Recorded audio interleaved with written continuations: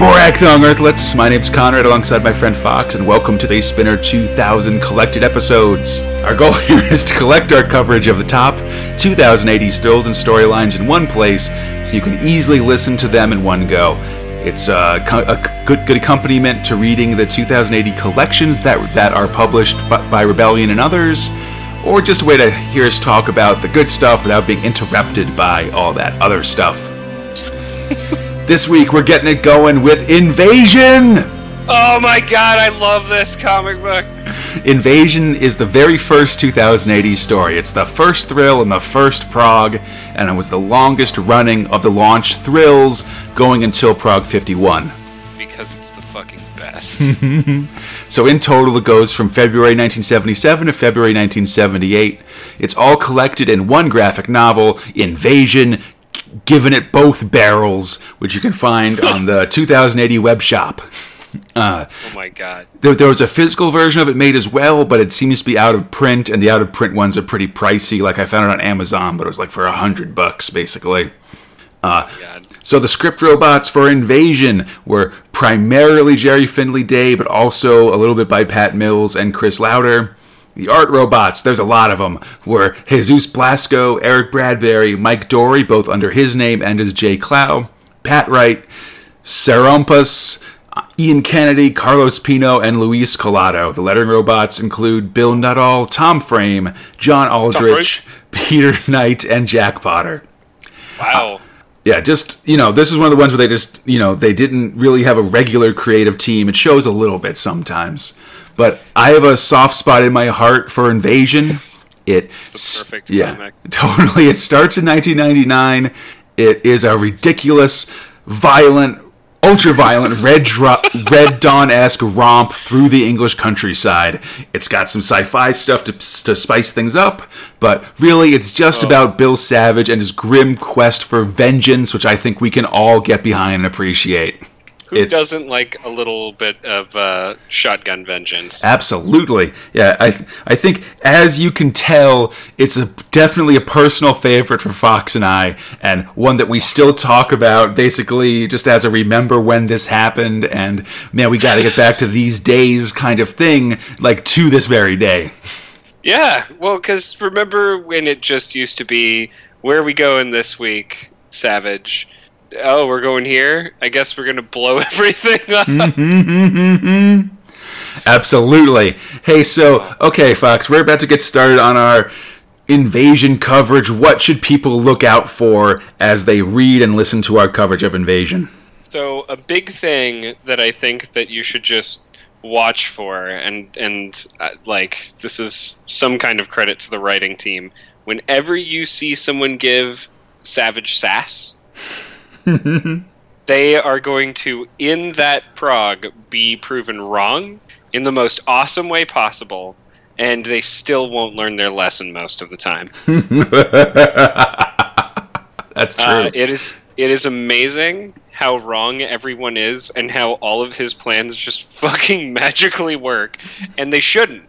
Like 90% of these, I wrote all of them down, that you should not be able to kill people in these methods, but he does.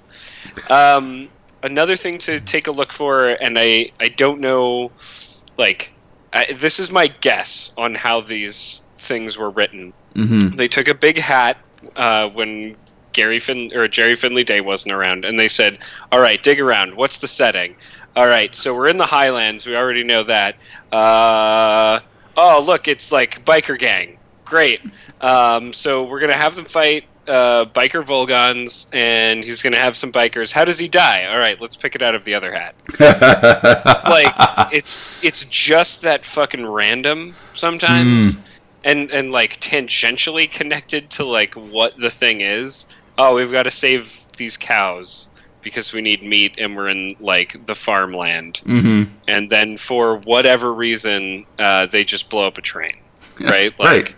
All right, that works. Hey, why not, I think definitely something else to keep an eye out for our coverage is just how much we love Bill Savage. It's really it was really, this was something that especially, that I really appreciate for being just a fun action romp to really draw Fox into this comic and make him be willing to sort of go through all the rest of this stuff. It was definitely like... This was the tipping scale. An awesome, like, sort of fun thing to get in, and, you know, whatever. Anyhow... let's get to our coverage, and it's go to the distant future, January 1st, 1999, as the Volgons invade. This is a dangerous time. This is like Y2K time. Mm-hmm. Absolutely. All right, and here we go. Whoa. Episode 1. Progs 1 to 5. February and March 1977. Thrill 1. Invasion. So fucking awesome. So Invasion starts on January 1st, 1999, the distant future. Just before Y2K, so it's sort of, to me this is sort of a premonition. It's so old that Y2K didn't even exist when this came out. That's what I mean. This is what Y2K was. Right. It's the Volgon Empire, or the Volgon Republic of Asia, I should say, which is sort of a combination of Russia and China by way of the Nazis. And they really do ham it up on the faces. Some of these pretty... Yeah. They invade Western Europe and conquer it all instantly. They conquer the England in the 8-hour war, they call it. And yeah, they really so the Volgons sort of wear like these big, they all wear like helmets with death's heads on them and stuff. They're the bad guys. Yeah. Oh yeah. And like they draw close-ups of them, and everybody's got weird they've all got exaggerated, like, kind of, I don't know, like bestial, not like animal faces, but like... No, I get where you're coming from. It's definitely like bestial and kind of intense. Yeah. Like, they look like, if you've ever seen, like, Nazi propaganda posters from, like, World War II, where they really, like, make these guys, like, they're like, oh, yeah, like, the Huns or something like that. Yeah. They really look like that, I think. Well, and I think we're glossing over an important fact that, like, so... You've never heard of these guys, but they're definitely invading, and they've got all of the tanks, and they've got all of the people, they've got all the nukes, the guns. Oh, but by the way, they also nuke the Midlands. Yeah, they just take out the middle of England, like, whatever. They just drop a nuclear bomb while all of their troops are setting foot and paratroopering into, like, England. And they just take it over in 8 hours. Like, no deal. It's easy. Super easy to take over a country. Yeah. Look at us do. England totally surrenders, but you know who doesn't surrender, Fox? Oh. Lorry driver and all-around hard man, Bill Savage. I mean, one of easily the best things that this comic book has to offer, by the way. This dude shows up with a double-barreled shotgun. And why is that? Yeah. Why is he so angry, Conrad? His wife and kids get killed when their house is hit by a stray tank shell. Like, so Savage is left with nothing. He's got nothing left of his family, except for one thing, me shotgun. Oh, God. And it is me shotgun. So he just pulls out this 2-barrel shotgun, and like with one double barrel blast takes down like a van full of Volgons. Well, it's at least like 7 or 8 people. Just like picks it up, shoots it, the car goes fucking flying. And then there's one dude left, and what does he do? Oh, he just shoots him in the face. Yeah. Britain surrendered. The war's over. I'm opening it up again. My war's just begun. It's God. It's just amazing. And so the rest of these issues is sort of Savage taking the fight to the Volgons. He kills a bunch more occupiers. He gets recruited by Lieutenant Peter Silk into the Resistance. Oh God, it's the Brigadier. I love the Brigadier's name. There's what's his name? I forget. I believe it's. I know it's. Brigadier Bentley Pearson. Bentley Pearson. He's super English. But so Savage joins up with the Resistance. His cell is sort of bossed around by Silk, who's this guy with like sunglasses and a mustache. They get a sweet. They have a sweet like base in we get a sweet cutaway of a base. Oh, which is underneath a farm. Yeah, and is full of like jump jets and APCs and revenge missiles and stuff. It's very like they had a similar cutout like this in one of the episodes of Stranger by the Dozen, my Doctor Strange podcast, and like that where they showed the Shield helicarrier. Yeah. I just love all these cutaways. Just remind me of being like a 10-year-old and designing my ultimate base and stuff. Yes, where there's a lot of very specific places for a lot of guns and weaponry and vehicles and stuff, and then just kind of one tiny room for like living quarters. You know? Yeah, like the living quarters section of this map. Oh, sorry, go ahead. Oh, but the living quarters section of this map houses like 5 people.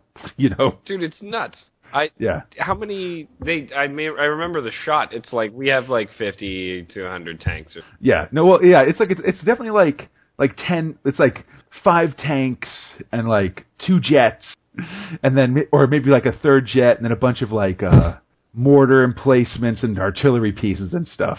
It's way more than there are people. But anyhow, Savage joins the Resistance, and they kind of put him in a Resistance cell with a bunch of other sort of regular guys that are fighting back. Mad Dogs. The Mad Dogs. There's a good part where he ferrets out saboteurs by looking at people's hands. Oh. And he's like... It was during the recruitment moment. Yeah. Like there's all these guys being recruited, and he's like, let me see your hands. Well, so like the idea was everybody's a working class man that these guerrilla fighters have decided to hire, right? They're like, okay, we're going to find people who are really rough and tumble, and this is one of the dudes, or Savage. Yeah. And so... He's like, oh, here's all the other people you're going to work with who are crazy blue-collar people like yourself. And they're like, oh, I'm a fisherman. And he's like, okay, cool. And everyone's like kind of naming off what they do. One guy's a miner. And so he's like, let me see everyone's hands. And like the fisherman drops his hands, and it's like, oh, yeah, you've got like, you look like you've been holding a fish hook all your life. Check some people's hands. Okay, they're looking good. The miner is the only person that kind of gives some back chat. And he's like... And he shows his hand, and they're soft as a lady's handkerchief. Yeah. He's the traitor! What does he do? How does Savage combat this situation? And Savage borrows, like, this dockhand's, like, a meatpacking hook and just hooks him right in the neck. Because it's way that this man solves problems is with a shotgun to people's faces and whatever's really around to stab a Volgon. He's a hard dude, man. And so the last story is them sort of leading an assault on Trafalgar Square. They blow up Nelson's column and take down all these Volgons. Eventually retreating to the Isle of Dogs, which will be the new headquarters for the Mad Dogs in their war against the Volgs. Because, obviously. Oh, by the way, it's also completely abandoned because it got shelled to shit. And the Volgons go there, and no people go there. So, hey, perfect. Yeah. So, I think we're all pretty big on Invasion, right? This is a good story. I mean, I would almost say, like, I will save sort of judgments for the end, but, like, this is worth a read. I would say that to anyone thinking about comic books again. This is ridiculous. Invasion's good. It's sort of Death Wish meets Red Dawn, basically. Oh, God. Yeah, that's a really good assessment. It's really it's a really fun, like, it's realistically drawn in sort of this very, like, action-packed way, and it's really neat. I mean, the fact that our main hero, the only, like, thing of excitement that he gets out of this 5-issue spread is that, like, he upgrades from a double-barreled shotgun to a pump-action shotgun. And the reason he quotes is like, oh, I don't have to reload so often. Absolutely. Yeah, he's living the life. All right. Episode 2. Prog 6 to 10. April 1977. Thrill 1. Invasion. You know, I really loved that they headlined the entire series we just read. Like, sometimes it'll happen like second or third place in the last month that we read. This time it started every single issue. Yeah, actually, it was really, the order of the thrills was really consistent. Yeah. This whole month, like, you could just really just bing, bing, like, if you're reading them now, you could really just go bing, bing, bing, and just read Invasion for Prague 6, Invasion from Prague 7, Invasion, read all of them across one and then go to the next one and stuff like that. Which arguably this may have the only continuity in it. And I say that kind of lightly only because he just talks about his kid and makes special reference this time, helps him figure out a problem. Yeah. Because that kid. I think all the stories have continuity to one extent or another. Like Fleischer actually getting a story that. Yeah. Like, I think Flesh and Harlem Heroes are the most, connected in terms of having a story, whereas the other guys are sort of more story of the week things. Yeah, definitely. Although, this is still kind of almost my... Invasion is good, man. Yeah, we check back into the year 1999, the distant future, where Bill Savage and his band of mad dogs fight against the invading Volgon Empire. You filthy vlogs! Volgs. Volgs. Let's see. What really we should just recant. Hey, what did the Mad Dogs blow up this week? So, first issue, there wasn't anything. Second issue was like a train full of them smashed into yeah, man, they did like a heist with like costumes and stuff to take out a Volgon general so that he'd be smashed by a train full of his own men. And then take out a rocket launcher, shoot it at a helicopter that then hits the other helicopter.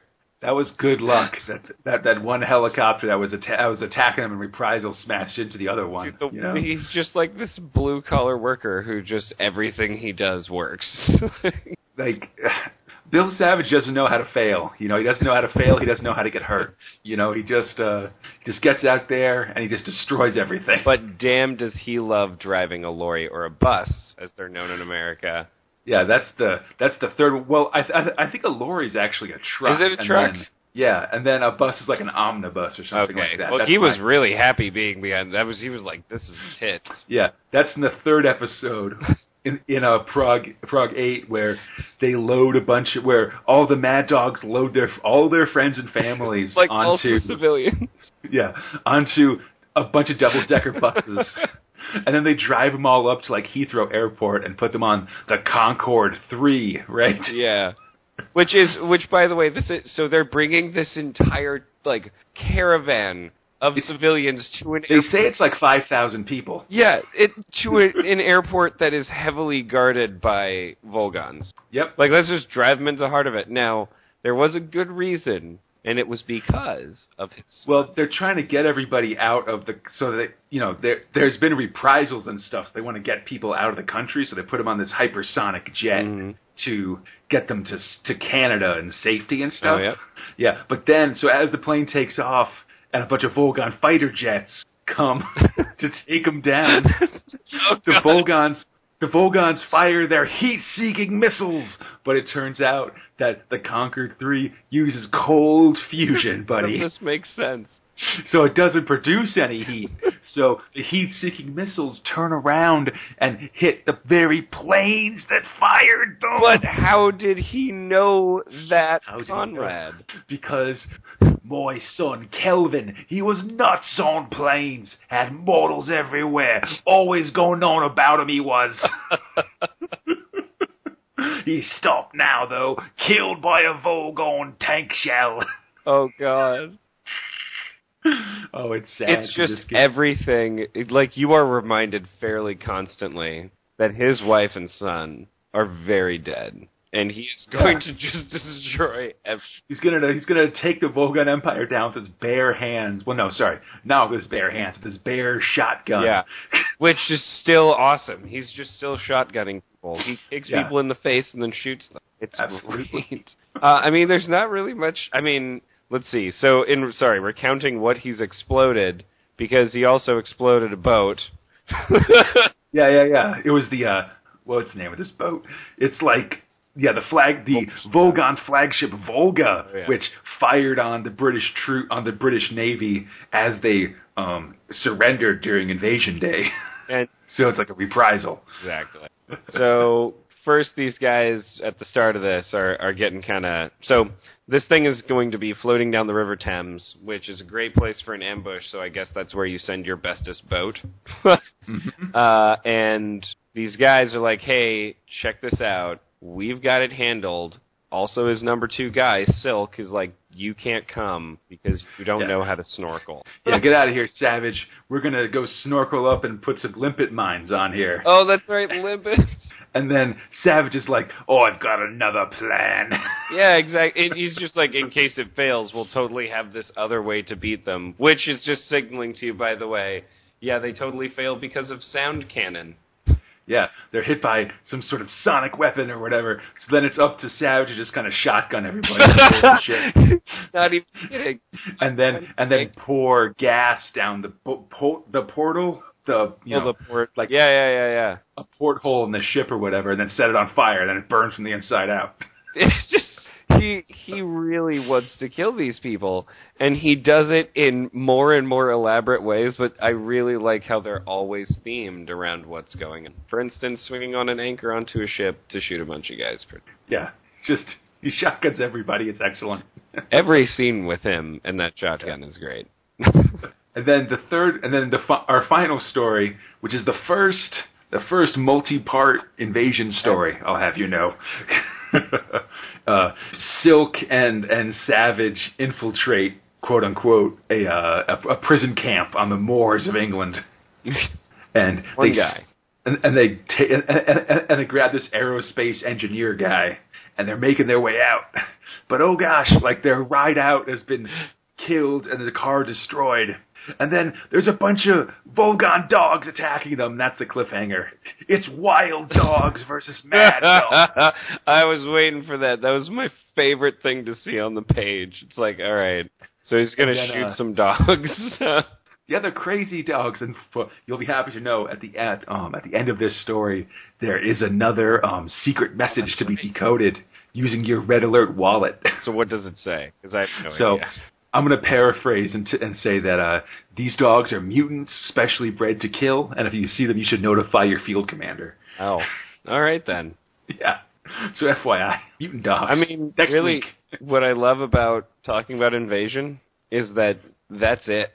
We got through all of this month, and in every single thing, he was doing something awesome. I mean, the nature of all of these comics, I think, is you have like 4 to 6 pages to work with, you know. Yeah. There's not a ton of space for like nuance.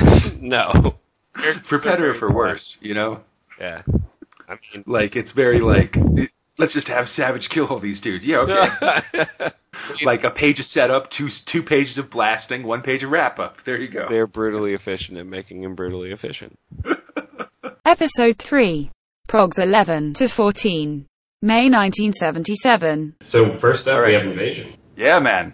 Invasion continues to be fun, I think. I've got to say, the cliffhanger that they left us on with the dogs, like Mad Dogs versus Mad Dogs, is like very anticlimactic. Yeah, but I mean, I think at least it's good that they're starting to move towards multi-issue storylines and stuff. Oh, yeah. So, like, if we start off by completing the story from last issue where Bill Savage, Peter Silk, and some POW guys were being tracked by attack dogs, mutated for murder by those filthy Volgons. It's pretty amazing, the payoff as to why they pursue them. Yeah, it turns out that all the POW guys have, like, blood sewn into their POW camp uniform. Because that's how blood works. Yeah, and so that means that the dogs can track them by smelling the blood in their clothes. How sinister. Luckily. Yes, but luckily. Luckily, Volgon hovercraft comes by, which Savage manages to damage with a shotgun blast, of course. His shotgun seems to be the panacea for all of his problems. I mean, when all you have is a shotgun, then the whole world looks like something that can be shotgunned. I feel like we've said that before at the course of the podcast. Well, Invasion is so wonderful. But so Savage, like, the hovercraft, like, pulls up, and Savage is basically freaking pegs the POW guy's uniform into the hovercraft. Which, I mean, goddamn. Which causes the mutant dogs to jump in there too and just start killing everybody, and eventually, like, inside the Volgon hovercraft, and eventually it just blows up. Yeah, which, I mean, like, I'm not even sure how that happened. It just, there was an explosion, and then a bunch of people and dogs are being flown all over the place. It's just what we call in the industry good times. I mean, just damn. But, like, so that's what I mean. There was a little bit of a letdown with the dogs, but it still finishes the one invasion to finish with an explosion, usually caused by a shotgun. Indeed. So after that, there's a one-off one where the Mad Dogs take control of a train leading to, like, a Vogon liquidation camp, and they blow the camp up. It's good times, This is easily my favorite of the 4 this week, mostly because it's like a super rushed. They only have a couple of pages to really tell this story, it looked like. Yeah. And so it's like, just step 1, like, hey, we're eating at eels and sandwiches or something like eel and pie shop. Ah, Jesus. I mean, maybe I don't understand British culture. Maybe there are such things, but that's what I'm chalking it up to, where like they just eat jellied eels, Oh, God, that just sounds so fucking gross. So it really does. So all it is just like, hey, lady, clear out of here, because we're gonna, and he quite literally says, blow up the camp using the train as a bomb. Yeah. They then do that. I mean, you can't call them liars, And so the lady's moved her shop, and so like later, Bill's eating another like jellied eel or something, and so the lady who owns the shop is like, glad I took your advice, Bill, and moved me stall. And Bill's like, I am too, Lil. I like me eels jellied, not roasted. Because the explosion. Because the explosion, obviously. It's just so... And, like, by the way, he's, like, thumbing behind him where there is, like, a burning wreckage. Yeah, he's just pointing to the huge billowing smoke where the liquidation camp used to be. It's a good time. So he basically destroys a British death camp with... Yeah, well, a Vogon death camp killing British guys. Yeah. Because these Vogons are commie Nazis, They got all the... It's all the stuff from both of them. The perfect storm of evil. Let's put the death camp in the city because we already have trains running there. Yeah, it's convenient, Oh, okay. Also, in the newly conquered place is where we go to for the last 2 progs, which is a connected stories of an assault on a Vogon neutron bomb test site in the Doomsdale, England. Doomsdale. Which, so I was kind of, like, rested up, like, reading this. Like, I was leaning back on a bunch of pillows and, was maybe fading in and out of sleep. And every time I saw Doomsdale, I'm like, why is a place called Doomsday?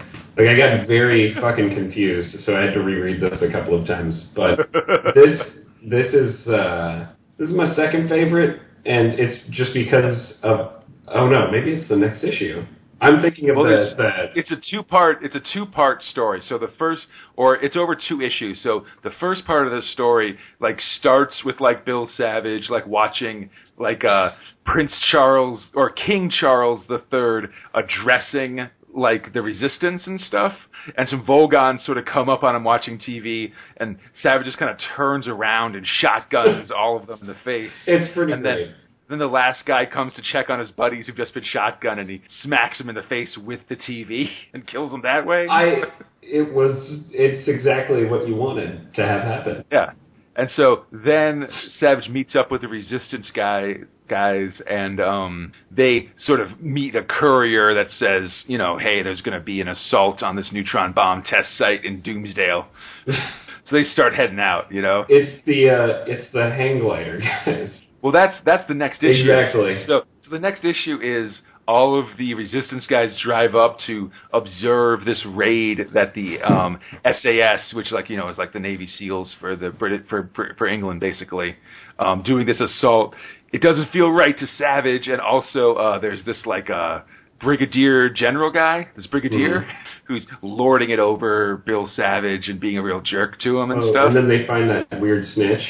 Yeah, well then, so the Brigadier's second-guessing everything Savage does, instead of relying on by the numbers. Yeah, and there's a big part where, the Brigadier says, we can rely on professionals to take down this enemy base. Savage, you do what you're good at, which is long-distance driving, and that's BS. Yeah.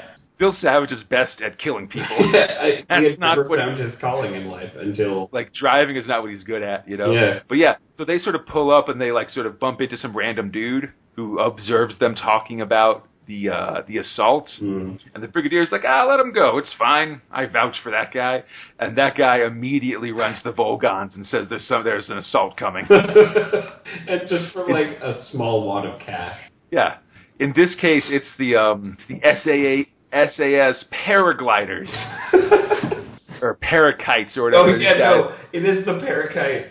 They, like, jump out of the back of, like, a C-130, basically, with, like, hang gliders, and are going to hang glide into the enemy base, but because the filthy Volgs have been tipped off, they show up with, like, a helicopter and start machine gunning down the SAS guys.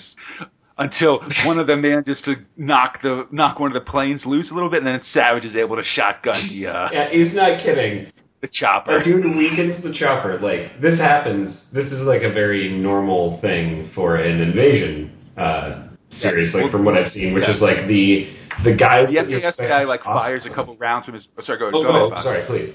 But, yeah, the SAS guy fires a couple, like, bursts from his machine gun at the helicopter just to sort of knock it, like, hit one of its rotors or something, and starts coming down. And then it's flying right towards, like, Savage and the guys. And Savage just, like... Here's my shotgun.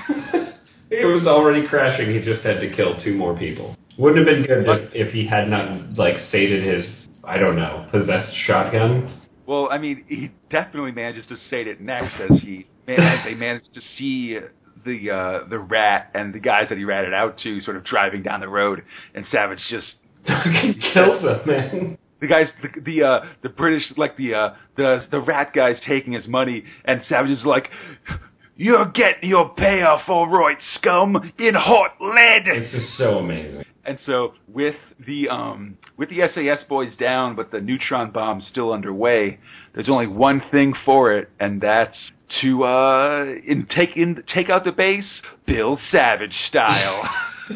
And that is the end. That's the cliffhanger for next week. Yeah, that is the cliffhanger. Bill Savage style, which I guarantee will involve a lot of shotguns and explosions. This final piece, like, kind of signifies this, like, usual pattern that they have in Invasion comics, where it's like, look at these awesome guys, like, go Britain, they're immediately dispatched, and then Bill Savage solves the problem with a shotgun. Yeah, I mean, you know, that seems reasonable. I have never seen any of these that I just fucking hate. No, man, Invasion remains super excellent. Yeah, and I'm surprised because so even now they're adding in some continuity, right? Like, we've gone from, in fact, all of these were linked, including to the comic from last time. Yeah, no, I appreciate the addition of continuity and sort of building, like, it's not just one-offs of Savage sort of showing up places and shotgunning people, but making it more of a story and things like that. I appreciate that effort. But they also don't ever play it. Like, it's a couple of... Like, no, I mean, at this point, for sure, it's not like it's not like an operatic storyline or anything like that. No. It's Bill Savage fixing problems. Episode 4. Progs 15 to 18. June 1977. Thrill 1. Invasion. I mean, yeah, let's break it down. Yeah, so Invasion, I think, remains a great way to start any prog, basically. It really is. Because things just kind of get crazy really fast and they stay that way. Oh, God. So last week we ended with Savage and Company seeing an SAS raid on a Volgon Neutrino bomb lab in Doomsdale, England go wrong. So this issue, the team tries to take it on themselves. Oh, and they do just such a bang-up job. It's great, man. So first, Silk and the Brigadier try to sneak in past the guards by wearing, like, Volgon uniforms and walking through the gates and stuff. That was so lame. But it doesn't work because the Volgons shout orders at them in English and they respond, so they can't be Volgons. Attention! And then they just straighten up. And they're like, these guys are we got you. British people. But, so Savage has to take things into his own hands, and it's great. It's just... he shotguns a couple people, leapfrogs over the fence, and then he just, which has no barbed wire or anything for this neutrino bomb testing facility. But what it does have is danger acid. He shotguns everybody until he can find a 16-wheeler tanker truck full of acid. Danger acid, good point. Danger. Which he then backs into the facility building, and the back blows open and just kind of basically just fills the whole building with deadly acid, I guess. And everyone just starts melting and dying. And mind you, after he's hit 3 or 4 guys with the truck, they're getting crunched under the wheels. Yeah, so now it's time to escape because, the acid. Right? Yeah, he's like, oh crap, I gotta get out of here. Which, by the way, they got super detailed with this face these next couple episodes. Yeah, like the opening of this one, you get a real good look at Bill Savage's weird-ass teeth. Yeah, oh god.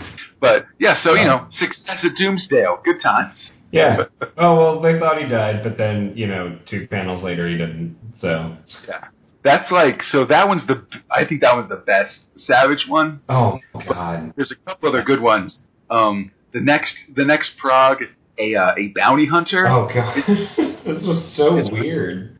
The crazy thing is that the bounty hunter is named Quarry. Oh, yeah. And there's at least 2 Quarry puns per page.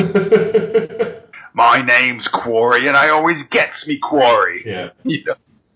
And kills a couple other resistance leaders that Savage had teamed up with. All of them looking hyper British. Yeah, everything's super British in this issue, or in this month of progs. Oh yeah. But so Savage manages to trick the bounty hunter to driving off a cliff into a rock quarry. So you didn't get the quarry you were counting on this time. Yeah. A Quarry the bounty hunter.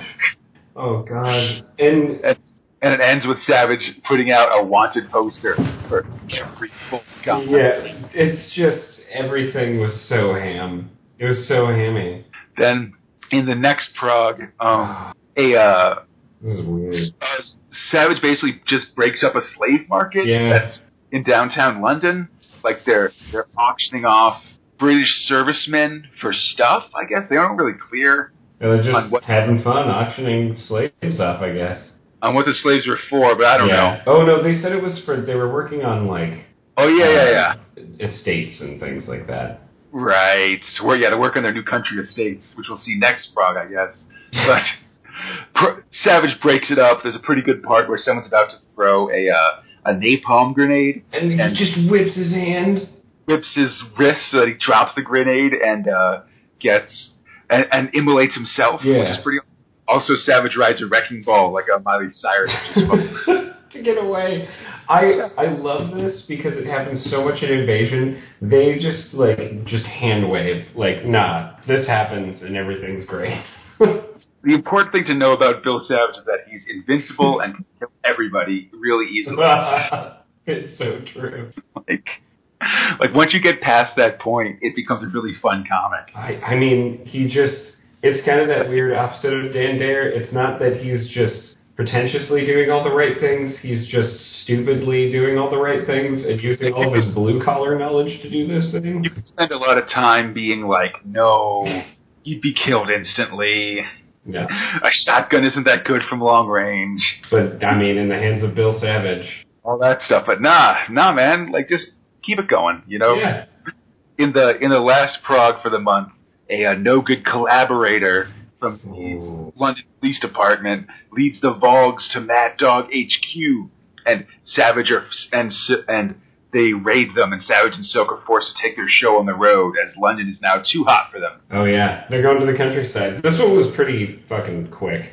Yeah, well, because it's just it's a lot of investigating, and then tanks roll up, and then blow the shit out of everything. I mean, this was...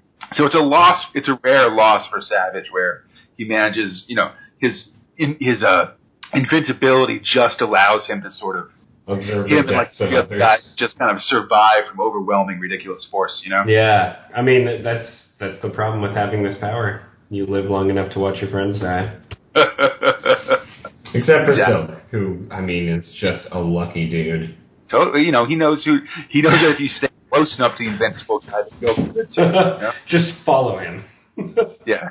So in this month's ones, there's a couple Britishisms that I had to look up, actually, which is kind of fun. Which ones? So, like, when Savage goes to meet, like, the bounty hunter, he said he's going on me Todd. Oh, yeah. What the hell? Which is Cockney rhyming slang for on my own. Oh. So basically, on my own becomes on my Todd Sloan, which becomes on me Todd. Oh.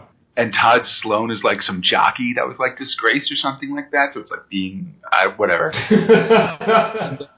And then the collaborator guy that took down the Island of Dogs said he's a member of the Flying Squad. Oh yeah. Which is basically an elite anti-burglary police squad in London. Oh, okay.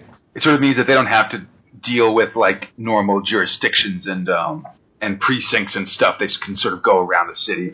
They kind of threw those guys under the bus in this comic then, because they were like, man, like half those people deserted to the other side. Yeah, you can't trust these cops, buddy. It's as true then as it is today. You're going to pull the Illuminati into this too. I mean, I'm just saying that, like, you know, if there's a new evil regime in town, who's going to support them? The cops, they're used to supporting evil regimes. Oh. They are now. I'm just saying. Anyhow. Amazing. Episode 5. Progs 19 to 23. July 1977. Drill 1. Invasion. So yeah, you wouldn't think that what's essentially kind of the same story over and over again, like the Volgons are evil, Savage finds the evil Volgons, then shotguns them, would remain like the greatest thing ever, but it totally does. I mean, he gets really creative this round. I mean, just like right away. Yeah. I mean, I guess people are waiting like a week or so in between each one of these, right? Mm-hmm. Like, I mean, this one's kind of one of my favorite, just off of the first issue. The Prog 19 story is basically, so you might remember in Prog 19, the Mad Dog's London base was destroyed by the Volgons. Yeah. And so they're sort of on the move at the moment. They end up going to a resistance base somewhere in the middle of England, which is being run basically by the British government. You know, like that Brigadier guy that's been a problem. Yeah, he's there back being a snooty asshole. Yeah, and so he kind of sends Savage to basic training and like makes him put away his leather jacket and like put on like an army sweater and stuff. Yep. Looks like one of the rest of the boys. Yeah. It's like super weird. Like this, I don't know. I feel like, does he really need to go to training camp after, sinking a ship and well, that's what we think, but the Brigadier has different ideas. He's a straight up and down guy who doesn't believe in Savages. That an untrained dude like Savage could possibly match up to the trained forces of British military. But he's so damn effective. So like a drill sergeant tries to whip Savage into shape and yells at him. Savage kicks that guy right in the face and then steals a Jeep and drives off to find some action.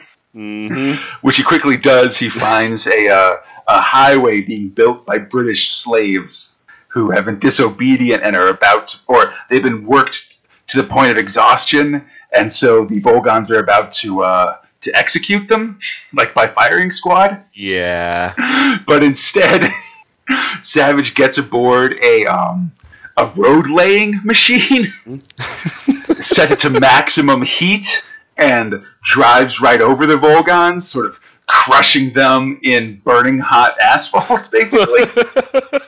It's pretty terrifying looking. Like as he fires his shotgun with reckless abandon, and the Volgons are just like, "Aye, we're burning in red hot tar." The heat's really on for them. We can't run away because the road melted and our boots are stuck fast in the tar of the road. Oh. So Savage, it also marks like the start of his like weird quotes that sort of it's topical one-liners. Like, wait, what do you mean in that so one? the heat's really on for you, right? Oh, yeah. Like, he does like one of these jokes when he murders people now? Well, after he kills the Volgons and brings the prisoners back to the base, Silk asks Savage where he was, and he says he went for a burn-up. Yeah. Which I'm pretty sure is also British slang for something. It's pretty great. Oh, and then that's right. Then they're just like, they're berated by the colonel. Well, yeah, like the Brigadier yells at them again, and they're just like, screw this. We're taking some cars, and we're going to go on a Volgon-killing tour of England, basically. Yeah. So you're going to see some sights. Yeah, and that's basically what the rest of the adventures this Prague are. We see them. Fans. Yeah, we see them like driving down to like a service station where they get their van worked on. But while they're there, there's a Volgon patrol drives in, and so they have to like pretend to be undercover in the restaurant of in like the diner of the gas station. And Savage kills the Volgons by saying, "Coming up, Volgs, bacon, beans, and buckshot." He starts shotgunning them. And eventually, they're on the run from Volgon motorcycle troops, and they manage to make friends with like a British biker gang that like helps them fight back. Well, it's like this guy's last dying breath like calls these motorcyclists out. Oh yeah. And it seems like they're getting pincered, but nope, it's just like a bunch of like really crazy looking motorcycle gang people. It's sort of like semi-skinhead motorcyclists. Yeah, it's kind of intense. But then they go to Sandringham Manor, which is like this famous, like I don't know if it's a castle. It's like an estate. You know what I mean? Yeah. It's like a big house, like Downton Abbey or something like that. And it's now the home of a bunch of a Volgon leader, and they shoot, instead of shooting skeet, they shoot condemned British prisoners. Yeah, it's really horrific. And there's this big statue garden in the front of the house, and so Savage and the boys sneak in. They pretend to be the statues in the yard, and then they just kill all the Volgons. They sort of great. As they do, chandelier swing was the best scene. Yeah, they fight into the house. There's like chandelier swinging. At one point, one of the Volgon leaders is like holed up in a room, and so Savage like peeks in, and the guy shoots him. But it turns out he just peeked in with the helmet from a suit of armor, and then Savage totally kills the dude with a ball and chain. Yep, throws awesome. It right in his face. Yeah, just knocks him right off the roof. Hey, Bill Savage takes a lot of killing, and he deals it out. Dies. Exactly. I just never die. And by the way, this is also the first. I mean, it was sort of in the last Prague as well, but he gets like these crazy murder faces on. He's got two murder faces in this one, because there's one where he's like painted as a statue and he's got a shotgun. He's like, "That's right, Volg. Uncle Bill's paying a visit to your stately home. Here's our entrance fee in hot lead." And he starts shotgunning everybody. It's really great. And there's another one where he's got sort of the knight's helmet with like a bullet hole in it, and then the mace in the other hand. He's like, "Wrong," and the Volgon's like, "You fool! I knew you would follow me, and I see your head." And he shoots. And then Savage says, "Wrong head, Volg. That was a steel one, but I'm a hard nut too." He's really kind of nuts. It's pretty awesome. Johnny face. Yeah, exactly. The next story is like just a crazy 100% action 3-page invasion story. It's so great.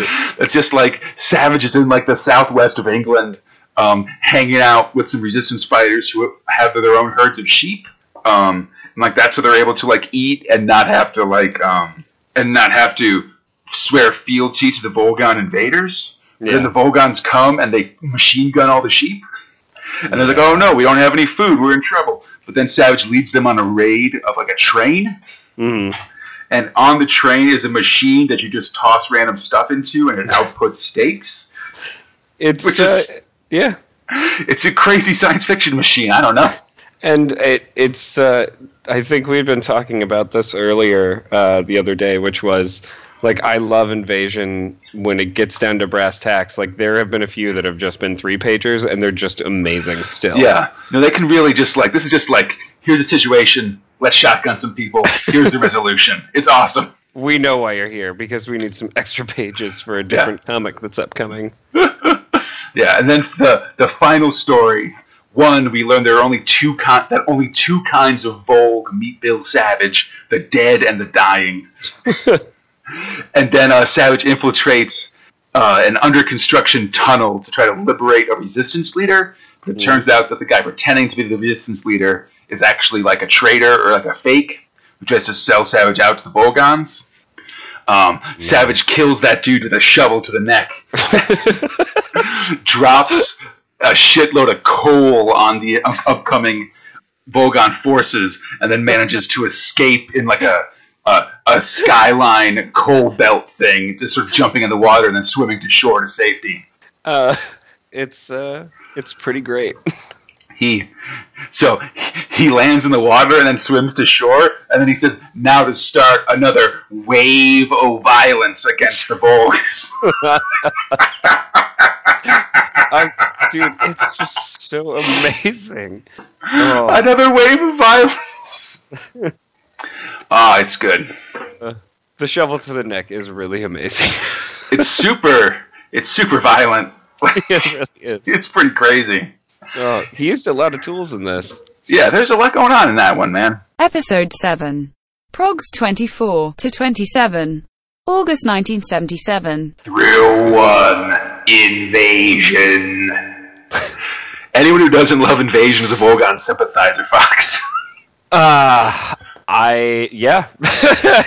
So we start this month with Volgon anti-personnel missile tanks that guard the English-Scottish border, which I don't know if, like, a missiles against random dudes trying to cross the border is really cost-effective, but I'm not in charge of this thing. It's so heavily defended that even tough British resistance leader Bill Savage won't risk attacking them, though he does knock the crap out of a wrestling champ to prove that he's not a coward in that whole wrestling's got rules, but I make me own rules. Just punches him in the face. Yeah, well, he shotgun butts him in the face. Triumphant return of the shotgun this month. God, it's so good. But so the Scots decide to invade and cross the border anyway, and things are going. Yeah, things are going well because their families are in Scotland and they're in England or whatever. They're having a bad time of it. So Savage and his partner Lieutenant Peter Silk decide to support them by using a tree to catapult an improbable amount of stones from the ruins of Hadrian's Wall at the missile tanks, which was like some of the best foolishness this comic has ever pulled off. Two dudes with a tree and like a partly broken down wall put a steady stream over like over a 50-foot area of constant barrage of boulder fire. It's impossible. but amazing because he's Bill Savage. Yeah, I mean totally. I'm just saying. Anyhow, they take control of one of the missile tanks and destroy the rest. Mark it down. Britain 1, Volgs 0. So factor at optimum. So after this, it's one of the greatest one-shot invasion stories of all time. Mm-hmm. Savage and Silk are looking for a new base in the remains of Nova Town, a city that was newly built when the Volgs invaded in the distant future of 1999, and they covered it in nerve gas, killing everybody. Savage and Silk meet the only survivor of the attack, who's gone like full cartoon prospector with a giant beard and stuff. And they relax in the deserted city until suddenly a Volg patrol shows up. They catch Savage in the bathtub, and oh yeah, he shoots them. Okay, He's got a rubber ducky. Take a break. He's got a rubber ducky in the bathtub with him. Oh, yeah. And they're like, we've got you in the bathtub. We're going to kill you. And he's like, yeah, hey, check out this rubber ducky. It's British made and covering this British made shotgun. Like, he's got the rubber ducky on top of the barrel of the shotgun to, like, keep water from getting in, I think. And then he just shouts, quack, quack, Volks, and he shoots them and shotguns them all through the frickin' rubber ducky thing. Anyhow, Savage and Silk grab gas masks and detonate an unexploded nerve gas bomb that's just lying on the street. And this place won't do for a base. They gotta move on and find something else. Just gas. Just the image. There's like 2 images of Savage in the bathtub with a rubber ducky, and then a rubber ducky at the end of a shotgun that are just fantastic. Yeah. Okay, so then at a British holiday resort on like the seaside, I think, the Volgans are testing their new super speedboat. Savage and Silk meet an injured kind of Navy dude, the former king of water speed.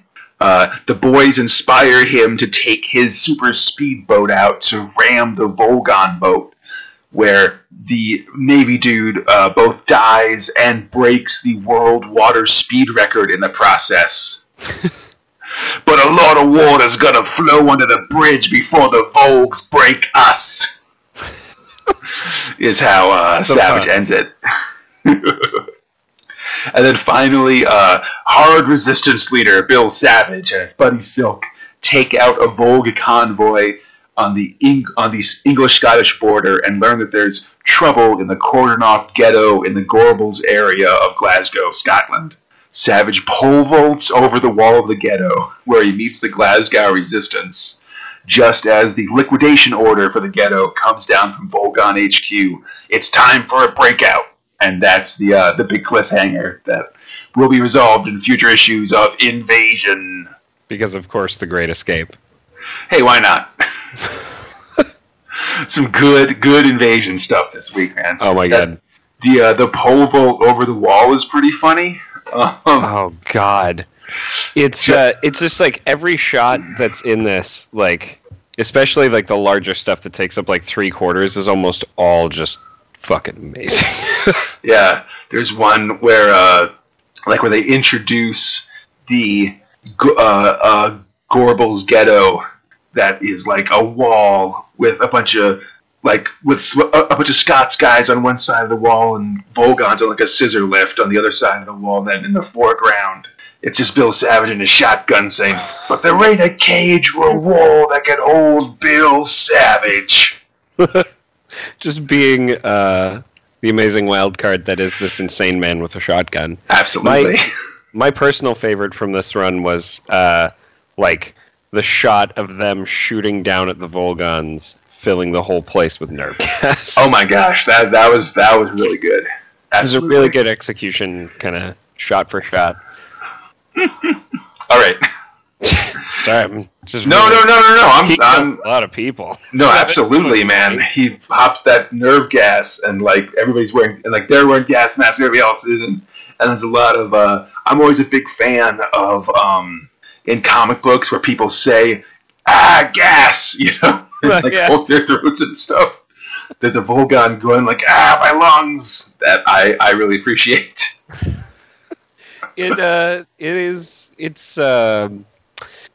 just does really, he actually doesn't kill people in one of these. Did you know that? He doesn't kill Volgans in one of these comics. Do you know which one it is? Ooh, that's a good. Oh, I guess it's the boat one, right? Because the other guy kills the boat. He just shoots out the lights and knocks out a guy. Yeah, like Silk and Savage try to canoe out to take out this speedboat, but that's about it. They're actually unsuccessful in their mission in this one, in the boat one. Yeah, for the first time, right? And so what's also interesting about this one is that we also see him not using his shotgun in one of the shots, so that he could knock the guy out and still hold the microphone. Whoa. Yeah, he's got the pistol instead. Oh, that's how it They goes. wanted that shot. So Yeah. I mean, it's not. great. I prefer the shotgun, but it's not always a multi-purpose weapon. You got to use other weapons occasionally. Well, That's how it goes. Didn't he also use? They set this precedent in I think it was the last series, right? Because he didn't have a shotgun in his comic. Yeah, I mean, he didn't have it in the summer special, but that doesn't. Or in the sci-fi special. You're like, no, that's trash. I mean, I'm counting on things that are done by the actual creative team. Of course. Oh yeah. No. I'm just saying, there was maybe they felt a little It'd bit be like more comfortable, really. It'd be like talking about this happened in Turkish Star Wars, so it's it's still canon for the regular movies. Episode 8. Progs 28 to 31. September 1977. Thrill 1. Invasion. Hey, we're in Scotland this week with Invasion. Prepare your bagpipes. As we travel from a camp to the Midlands, basically.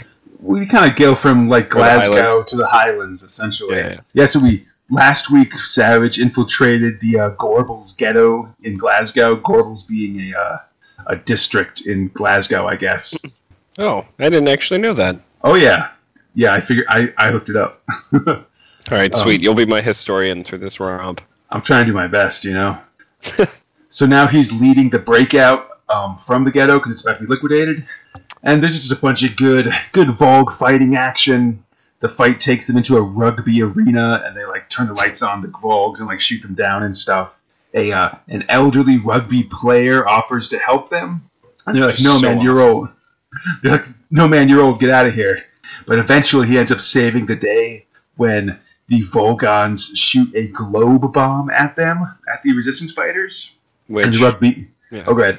Oh, no, which he can just, I guess, punt right behind him into a crowd of Volks. Yeah, it's the exact same size as a rugby ball, so he just punts it away and is a hero or whatever, gets shot down.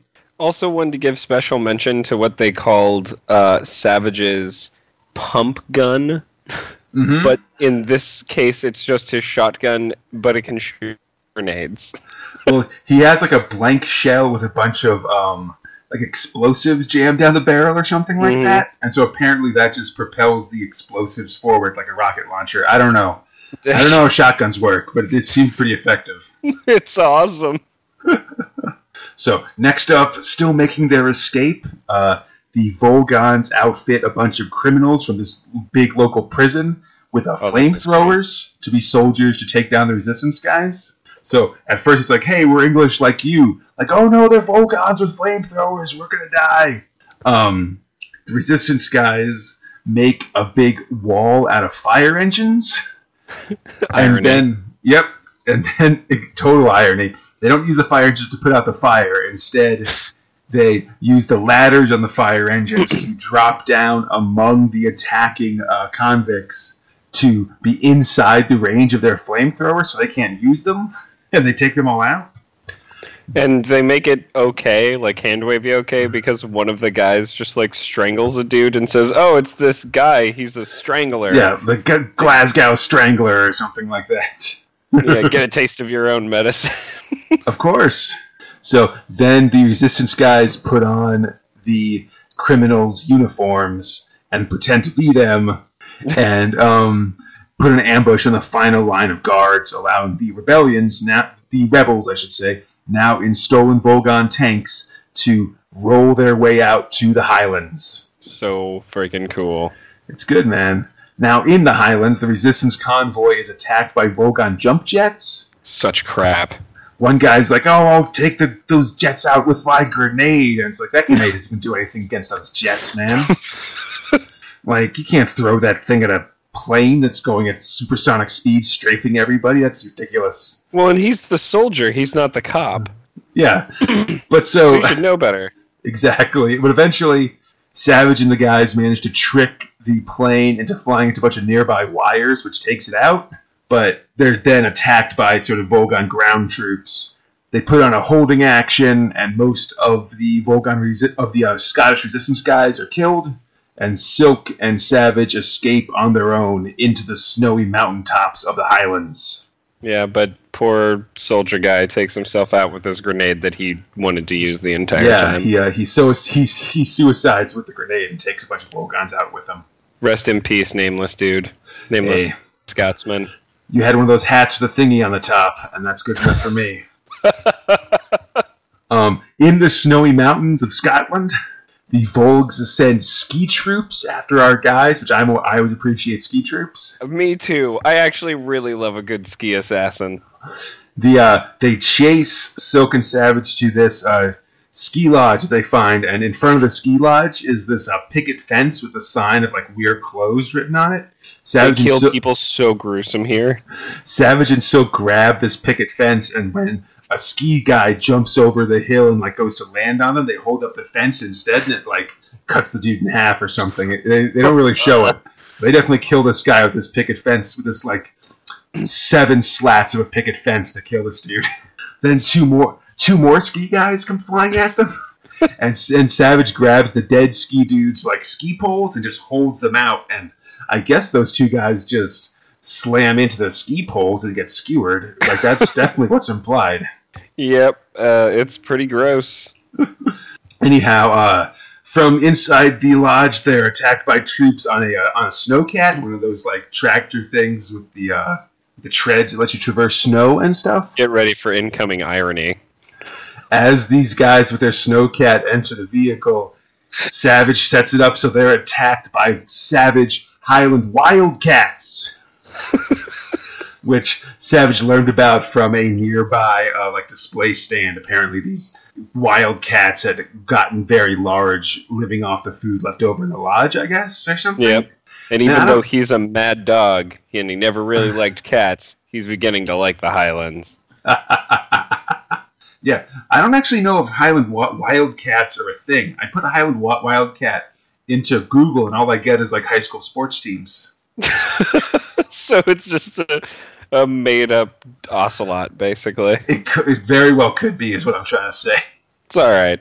Anyhow, this month of Progs ends with Savage and Silk meeting up with some resistance dudes in a cave system in Scotland, where apparently they'll be facing things for the future. Yeah, it's pretty it's pretty awesome. And we're getting ready for the next big invasion chapter. And that's Invasion this month. Oh, damn, was it good. It was so good. Man, the breakout was really neat. There was a lot of good when they jump off the ladders of the fire trucks into the flamethrower dudes. I just, it's just a lot of explosions this week, and I really like the change-up that he's working with the Scots now, so there's not this power dynamic thing. They're just all fucking, crazy him. And it's it's interesting to see Savage, he's winning individual fights, but he's basically on the run at this point. Mm-hmm. He's not just sort of, winning constantly. He'll win a little bit, but he's got to keep on the move because he's a he is a resistance leader, not a soldier that's winning a battle. You know what I mean? Yeah, and that's the thing is that he almost never keeps his troops. Somebody always dies, or at least a couple people in these. They really do kind of share casualties, even though there's this larger Volgon force that he just murders every episode. Mm-hmm.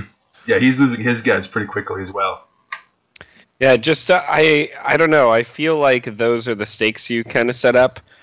They're meant to be resistance, so there's obviously a lot less of them than there are of anyone else. Yeah. So it kind of makes it all right. But I just want to take a moment to say it's pretty impressive that driving into a building full of cats, then getting ripped apart by those cats could potentially happen. But, it's super ridiculous. It's awesome. That's my top murder for this month of Progs. I just want you to know. Awesome. Episode 10. Progs 32 to 36. October 1977. Thrill 1. Invasion. Okay, so the boys are still in Scotland. They're wreaking havoc in the Highlands. As you do. Yeah, of course. To stop them, the Volgons have called in the evil Colonel Volgaska to bring them down. So, tough resistance fighter Bill Savage and his lieutenant Peter Silk get word of this new leader and head into town to take the Volg down. While casing the joint, they warn a cleaning lady to stay out of the colonel's office that night. And as the boys set up to snipe the colonel from a distance, they're confronted by the same old lady who jabs Savage with a poison-tipped spike as Vogon troops appear. Yeah, she's the new colonel! Dude, Rosa. what a twist. Yeah, super duper, ultra twist. Rosa Volgaska. Silk and Savage are captured, and Savage is poisoned by Vogon insanity poison. Insanity poison. Yeah, because in the next prog, we open up with Savage screaming out loud. He's like, he keeps calling out for Nessie to come save him. And the Volgs assume this means that he's calling out, because they're in Scotland and stuff, to the Loch Ness Monster to protect him or something. To further rub in the propaganda victory of being able to execute Savage on live TV, they take Savage and Silk down to the shore of Loch Ness. And as Savage calls out to Nessie, his call is answered! Kind of. Yeah, man! It's answered by Big Nessie McCairn, a lady of size who is formerly a lorry driver and lady wrestler extraordinary. So, this is really cool. She kind of climbs out of Loch Ness like in a bathing suit with like a swim cap and goggles, along with a bunch of other resistance guys and a bunch of guns and stuff. It's pretty great. Everyone's got AKs. Yeah, and so the Volgs are all shot down, and Nessie and Colonel Volgaska get in a big wrestling match, and Nessie beats the crap out of her. Yeah. The kick to the face was gnarly, but there's these really good action shots of them just punching the hell out of each other. Yeah, Volgaska kicks Nessie in the face and flips her over her back, but then Nessie decks Volgaska 2 or 3 times in her face. It's pretty awesome. Volgaska's about to use her secret ring to poison Nessie, but then Savage shoots the ring right off her finger, which is pretty dope. Yeah, and I guess, we end with them both just kind of embracing over the fact that he's a real sweet talker. Well, Savage has the nicest things. Oddly merciful, they don't seem to kill Volgaska in the course of this breakout. Oh, yeah, I feel like, well, I guess maybe he just doesn't straight walk up to people and execute them. He has to do it in ways where he's under attack, I guess. As we'll see in the next episode. As in the next issue, in the next prog, the Resistance guys take down a Volgon collaborator in a armored personnel carrier, and then the collaborator is like, hey, you guys should stop fighting for your freedom and come hang out with me. We got cool collaborator benefits. And Savage is like, well, that sounds good to me. On collaborating. Hey, Conrad. Yeah. What are time pencil detonators? I don't know. Well, I'm gonna imagine that a time pencil detonator is a timed fuse on something or other. Let me look. Yeah. Let me ask Dr. Internet quickly. This will be important to the story, I promise. Yeah. Okay. So a pencil bomb is a type of time bomb with a timer. So it is exactly a box of James Bond time pencil explosives. Yeah, that sounds right. All right. And then I guess a pencil detonator is a fuse that can be connected to a detonator or a piece of safety fuse. It's just a way of signaling a detonator. First used during World War II. Well, there we go. I've learned something this day. I kind of learned something too. I don't know. I just made that up from Wikipedia and from vague looks at Wikipedia entries. But basically, Savage seems to betray his buddy. He's hanging out in the back of this APC as the collaborator drives. He looks at this big crate of pencil detonators and grenades, and after messing around with him a little bit, offers to drive the APC thing. Drives it through the rich country estate of the collaborator guy right through a wall into a fancy dinner that a bunch of Vogs are putting on.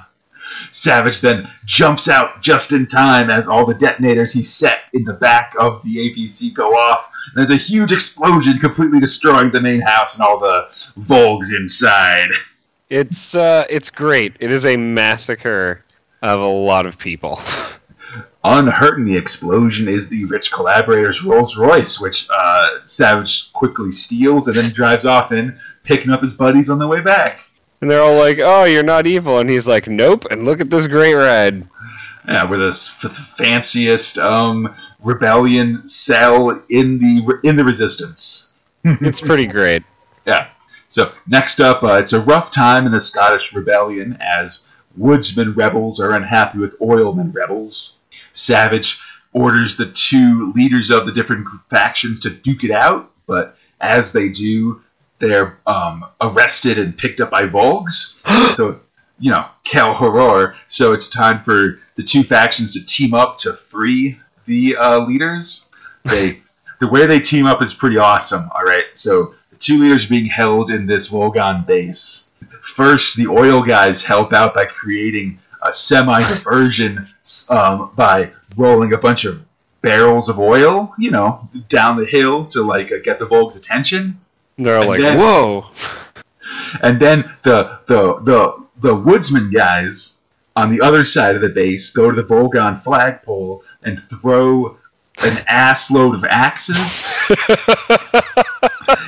at the flagpole, creating this kind of axe ladder that allows Savage and Silk to climb up into the Volgon base, kill everybody, and free the leader guys. It's good times. And then they have a big old party. Everyone escapes. Yeah, big party. Savage eats a big old turkey leg. And Silk is like, "Savage, did you turn those guys in just so that we'd have this big mission and then we'd all be friends again?" And Savage is like, "Oh, never tell." Pretty much. No, he says, "Yeah, I sent him a note. You found it. Anyway, it worked, didn't it?" I'm the best. I mean, he's really good at killing Vogs. So I mean, and team building. Hire through murder. Hire Savage for your murder-based team building excursion. Trustfall of Doom and stuff. Oh, it's pretty great. They say man is the most deadly prey? ? Hey, why not?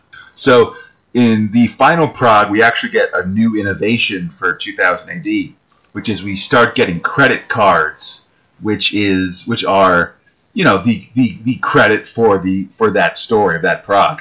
So I can tell you that this final prog, the script is by Chris Lauder, the art is by Ian Kennedy, and the letterer is Tom Frame. Oh, cool. So slightly, actually, I think Kennedy's new on Invasion because the art style changes from the previous prog to this one. Mm-hmm. But basically, the Volgons have finally completed the Trans-English Channel Tunnel. Oh no!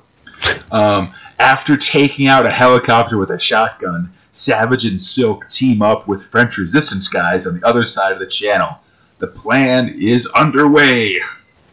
No. Basically, old school Star Wars style. Savage and Silk pretend to be captured, and then they start fighting everybody. They steal a Volgon jump jet being driven through the tunnel underground. Just like what? It's got a VTOL, it's vertical takeoff and landing. They blast some holes in the side of the tunnel. Swim up, get fairly close to the top of the hole, and then ejection seat to safety. It's pretty standard invasion fare, The tunnel's completely flooded and destroyed. Take that, infrastructure project. It was very effective. Also, they got to use ejector seats while underneath the water. So yeah, there was a lot of technology in this one, just in terms of ejector seats and tunnels and jump jets, things like that. Savage and Silk were just sort of tooling around on a boat, and they sort of saw one jump jet, and then they're like, "Oh, they're going to send an attack helicopter after it." And Savage is now actually pretty adept at just sort of shooting down helicopters with like one shotgun blast, which is a pretty good skill to have, frankly. I think so. I mean, I can't think of situations where it wouldn't come in handy. Mm-hmm. Although I will say it's weird that he kind of was able to be in a plane and not be completely confused by it. Because usually it's like, technology, this is weird. Yeah, I think Silk was the one doing the flying. He's usually the technical guy. But I guess it probably says ejector seat on the button or something. Yeah. It's just like he knows his way around the cockpit a little bit too weird. Could be. I mean, Savage's technological knowledge sort of varies from time to time. This is sort of what he needs it to be for the story, For sure. Episode 11. Progs 37 to 40. November 1977. Thrill 3. Invasion. So All of Invasion this month's written by Gary Finley Day and sort of alternates between being drawn by Carlos Pino and Mike Dory. Both who do a great job on the Prince's hair, by the way. A-class work. The Prince. So here's the deal, Fox. Oh, sorry.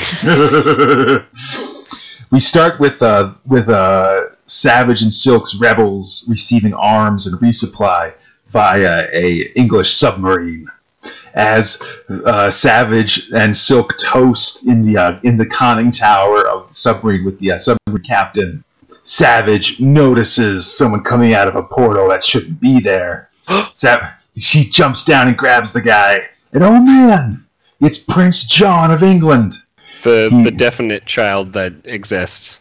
I mean, they did as good a job as they could with a Prince Charles who's currently unmarried and without any children at the time of this comic book being written, I'm not saying that my illusion of 2000 AD being created by these sort of hyper intelligent alien overlords has come into question. I'm simply stating that there's some continuity errors. I'm just saying that Prince John has way more hair circa 1999 than Prince William did. Zing! Boom. Oh, that was Oh. That's right. Come at me, Royals. That's great. Anyhow, with the Prince, so Savage grabs the Prince, and they're like freaking out. You guys have to get this Prince back to Canada. This is the juiciest target the Vols could ever want. But as this is happening, the submarine is attacked by a Volgon jet. Oh no! The jet uses their TV sensors? I don't know. There's something.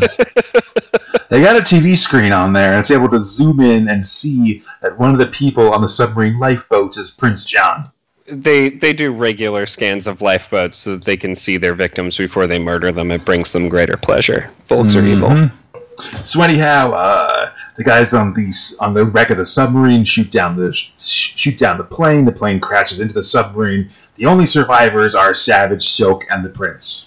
Luckily, because that way we'd have just enough characters. Yeah, but as the Vogue boat starts to close in on them, they gotta go. They're on the run with the Prince. Oh, snap! What are they gonna do, man? The Vogons recover the jet's black box and see that the Prince is here in England and now on the run. They start to broadcast it, and now Savage has to deal with old Sunbeam. Yeah, we've landed ourselves the biggest load of bother since the invasion began. Dude, he gives some real nice back chat to this princely character. It's good, man. So next up, the Vogons are hot on the heels of the Prince. They deploy their Spider Troopers, who are these guys who basically hang from the bottoms of helicopters by ropes and just sort of fly around that way. Oh my God. They're just sort of flying over the Scottish countryside looking for signs of the Prince. Looking real weird. Yeah. At the Resistance base, a no-good traitor identifies the Prince and turns him into the Vogs. Which, by the way, he looks like a no-good traitor from all the no-good traitors I've ever seen. And I feel like, I'm not saying that you should just judge a dude by how he looks, but he could definitely work really hard to look more reliable. this guy's coat and like patty cap are the same plaid color, which is not a good sign. No. He tries to steal the prince's ring, and Savage, sleeping, just pulls a shotgun out of his sleeping bag. Apparently, awesome. Savage sleeps with a shotgun ready. But always. The No Good Trader, or NGT, as I've written him down in my notes, sees the royal signet on the prince's ring finger and is like, "Oh, wait, that's the prince." So he turns him into the Volgons, and the Volgons come flying in to attack our guys. And the coolest thing in the world happens. So the resistance guys are like, Savage, Silk, and the prince, you guys run. We'll cover your escape. So, Harry, remember how, like, 2 or 3 weeks ago, or no, last week, I guess, there were those resistance guys, and, like, some of them were woodcutter guys, and some of them were oil man guys? Oh, yeah. So they're still here. Being awesome. We got these helicopter troops. These troops hanging from ropes on the bottom of helicopters. Here's what our guys do. First, the woodsman guys throw a hail of axes. A hail of thrown axes at the guys suspended by ropes, cutting their ropes, and the guys falling to their deaths as people shoot them as they fall. It's pretty cool. It is so awesome. There's just this one picture of these guys and making throwing motions, and like 20 axes flying into the air. It's really great, and just guys on ropes getting hit with axes. Yeah. But that's not all. Well, right? Then the oil guys get out their Molotov cocktails and just throw them straight at these helicopters, set them on fire as they shout, like, "Aye!" What I find particularly great is that they have like a kerosene canister like right next to them, and it just says North Sea oil. This ain't no Volgon oil. This came from the North Sea, damn it. Well, listen. These two sets of guys, one guys are woods guys, and they got to use wood cutting based attacks. The other guys are oil guys. They got to use oil based attacks. Exactly. It's Pokemon. That's how it goes, basically. I was going to say we're operating G.I. Joe rules. If he's in a parka and snow outfit and has skis and walks around with, those ski sticks everywhere. Yeah, that makes sense. He's probably a guy who's only useful in the snow. I'm just trying to imply that a couple of these guys are Ash-type Pokemon, which is pretty funny. Anyhow, the helicopter with the NGT in it crashes, and as he lays dying, the No Good Trader asks the prince, like, "Could you give me the royal pardon, sir?" And as he does, as this guy asks his dying breath to be pardoned for his misdeeds, Savage shoots him right in the back and kills him. Because he's a dog. He flips over this guy's corpse, his eyes still open because he's dead. And it turns out he's got a knife in his hand and a roll of Volgon cash in his pocket because he's a no good traitor. And the prince's naivete is going to get us all killed. That's a stone cold fact. I mean, look, Bill Savage will risk his neck up until a certain point. He's got Volks to kill. I don't know, man. Yeah. Well, anyway, I'm going to save my tree ties on the prince later. So, next up, Savage, Silk, and the prince are on the run. That's how they're going to be for a while. They stop at a boarding house, and they're instantly recognized by the old ladies there. Mm-hmm. By the way, special mention, their haircuts are the most fabulous for this prog. They're just lovely old ladies with their commemorative Jubilee plate, with their secret store of Jubilee plates from the prince's grandmother's reign. Again, not recognizing that in fact Queen Elizabeth would still be ruling in 1999, and in fact to this very day. As they're doing this, a bunch of Volks come in. They're being billeted in the inside the same boarding house that Savage and Silk and the Prince tried to go to because there's no Third Amendment in England. That's right. Shots fired again. Shout out to my Third Amendment heads, buddy. You can't billet troops here. That's against the Constitution. Anyhow, the Volgons are big jerks, and eventually they realize that it's the Prince and Savage, and so they make a call to Volgon Command before the rebels have a chance to take them out, hitting them upside the head with the with the Jubilee plates and so forth and so on. Which is definitely what happened and how they got away. Yeah. So, but also the grandmas were like, "Get out of here! We'll take the heat." Yeah. So as our boys make their escape, the old ladies are taken away by Volgon police. Which totally sucks. Yeah, Savage is like, we got to keep going. And the prince is like, oh, he's going to leave those ladies behind to get arrested and executed and stuff? Like, you're a heartless Savage. And Savage is like, oh, I do what I have to. So he... Pretty much. So at this point, the three of them put on disguises. Yep. They dress up like old ladies with umbrellas and stuff. They walk up to a Vogue checkpoint and just blast the hell out of them, killing them all. As they make their escape in a Vogue Jeep, the prince puts it together. Oh, since we dressed up like old ladies to take out that roadblock, now the Volgons will just assume that those old ladies are probably us, and that the old ladies that were reported were us. And they'll let those arrested old ladies go. You're an old softy after all, aren't you, Savage? And Savage is like, let's get out of these old lady dresses, because Bill Savage ain't gonna be your lady in waiting. Which, all right, man. It's all right. You don't have to have feelings. Yeah, but whatever. For the most part, I want to imagine that he was just going to say, no, I just want to dress up like a lady and shoot some Vogues. So, our final story, the British military in exile sends a message, like, via a coded radio broadcast to tell Savage, Silk, and the Prince to get to like a landing point. They're going to do a diversion on one side of England and then send a destroyer in to snatch the Prince and get him out of there. Unfortunately, this plan didn't take into account a Volgon scout plane being in the air at the same time.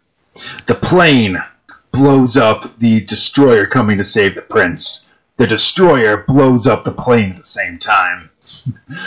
The crew piloting the plane hits their ejector seats and slowly falls to Earth. Bill Savage is not pleased by this, and quickly remedies with shotgun. Just starts shotgunning up in the sky, looking up with insane eyes as he just shotguns the hell out of all 10 dudes. You got to imagine that one with each shot. That's like a dream for him. It's like it's raining Volgs, and they're just sitting there, and he can just shoot them with his shotgun. Exactly. But then the Prince tells him, "Oh no, like those planes have a crew of 11." And so Savage has to pull out the one of the dead Volgon's guns and shoot the last remaining Volg right in the face with a Volgon pistol. Which, yeah, it'll do. Anyhow, this whole time they've been sort of making fun of the British military using all these acronyms and stuff. Mm-hmm. So Savage sends them a message that says WTSS for saving the Prince, which is wait till Savage says. Like a badass. Yep. Whew! Wow. Man, oh man, do I love Invasion.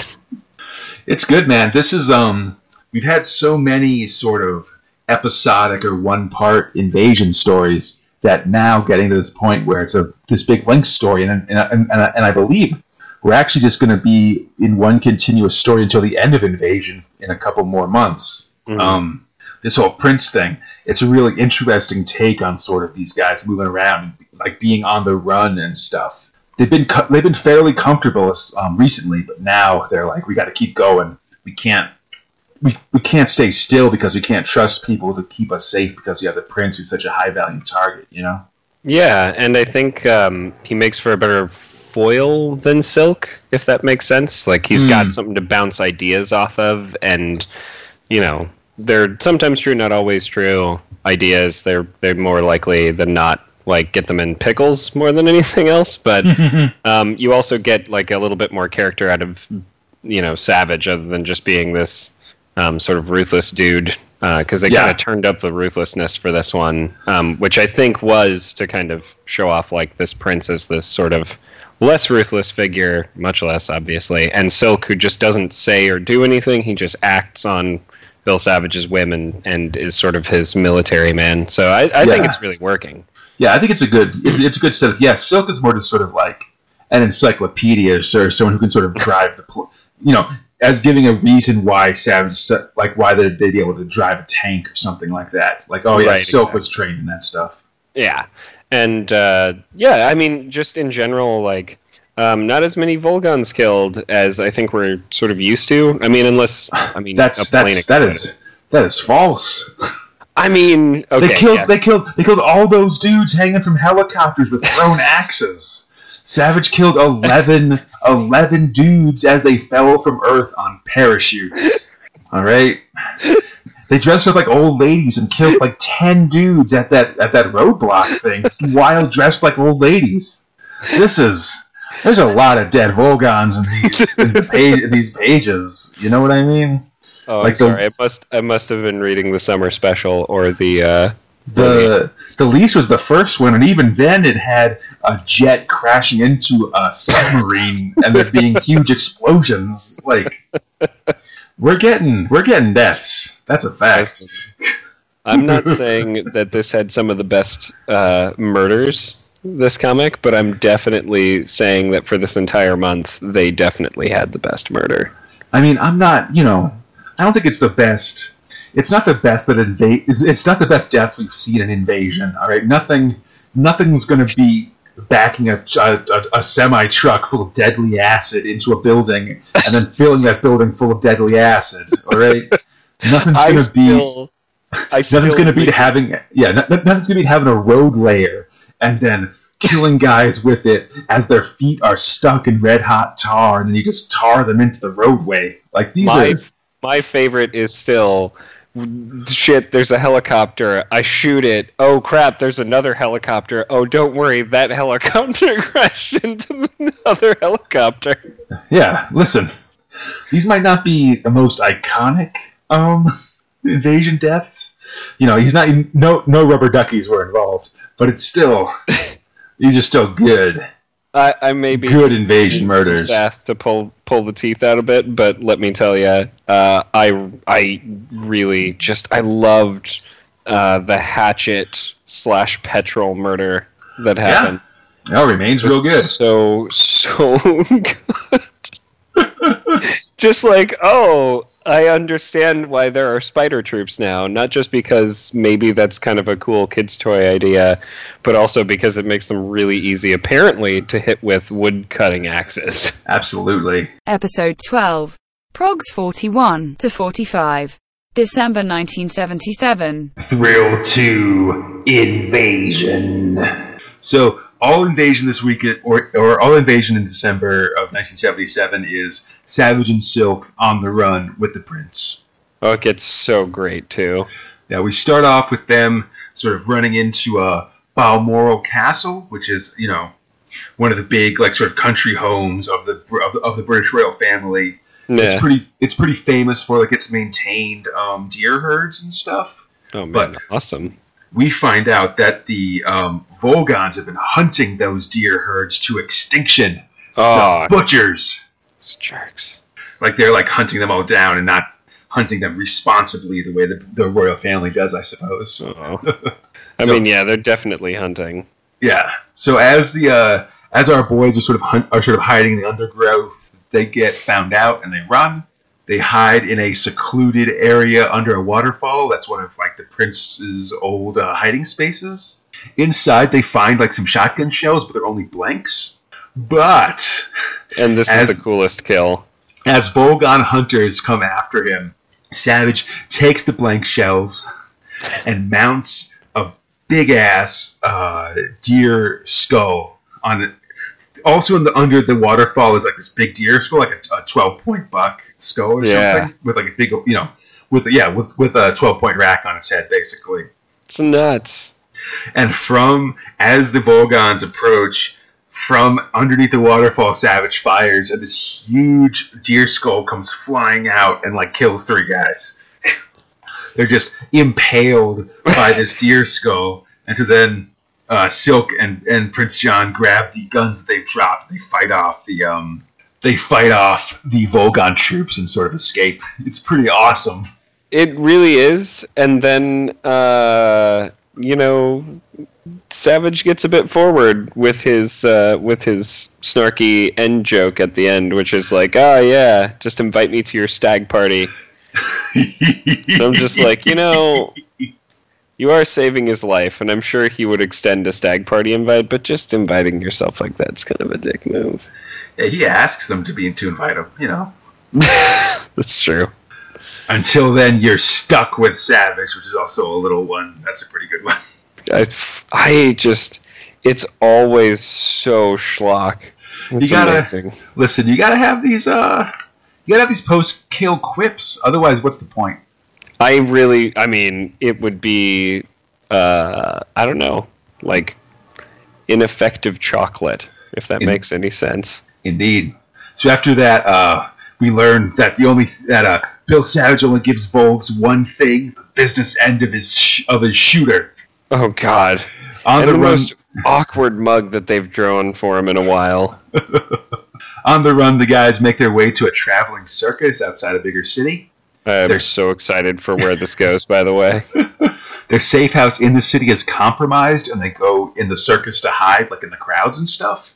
Eventually, they sort of run through the backside of the circus, and they find the bearded lady who takes out one of their pursuers. And it turns out it's Big Nessie, Big Nessie McCarran. Yeah, the lady that came out of the water and wrestled down Colonel Volgoska.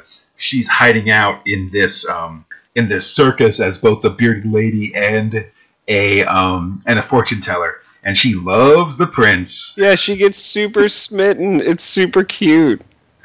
And so she's part of the team, and she's going to help us get these guys out of here. It's really great. They're like super tired and super hungry, and she makes them some food, and they have a place to rest for a little while. Yeah, but the Volgons are sweeping the circus. So Savage and Silk go and hide inside the cannon of the human cannonballs. Oh, and is the prince like sick or something, or is he just injured? I think he just like passes out because he's so tired. He's not like a tough dude. He's fragile because he's like a prince, But so because he's kind of basically unconscious, it seems like they hide him under this table that Nessie sets up for her fortune-telling act. After they search her tent, the Volg captain gets his fortune told by Nessie as Savage and Silk climb out of the cannon to investigate. The Volgs find the print under the table, but at the same time, Nessie foretells of a tall, dark stranger arriving. It's Bill Savage! Oh snap! He's gonna shoot everyone with a shotgun. The sound of the human cannonball cannon covers some shotgun blasts, and the rest of the Volgs surrender. And Savage and Silk stuff them in the cage of a sleeping giant gorilla. So they make a noise that wake up the gorilla, and presumably the gorilla will like rip them apart, I guess. But it's time to scram, essentially. Seems like the right thing to do. Yeah. Also, gorillas are terrifying. I mean, they're at least as bad as a polar bear, and we've seen what polar bears can do. So, Savage, Nessie, Silk, and the Prince are all planning to make their escape. As they do, the ringmaster of the circus sort of sees them, and Volgons are pouring into the circus trying to find them. It's a lot in the shot, like a lot of troops. Yeah. Savage runs for the big top, and as other Volgons follow him, he swings from a trapeze, shooting everybody in the face. It's really good, and he's singing the trapeze song. That's right. Flies through the air with the greatest of ease. The daring young man shooting Volgs from his trapeze.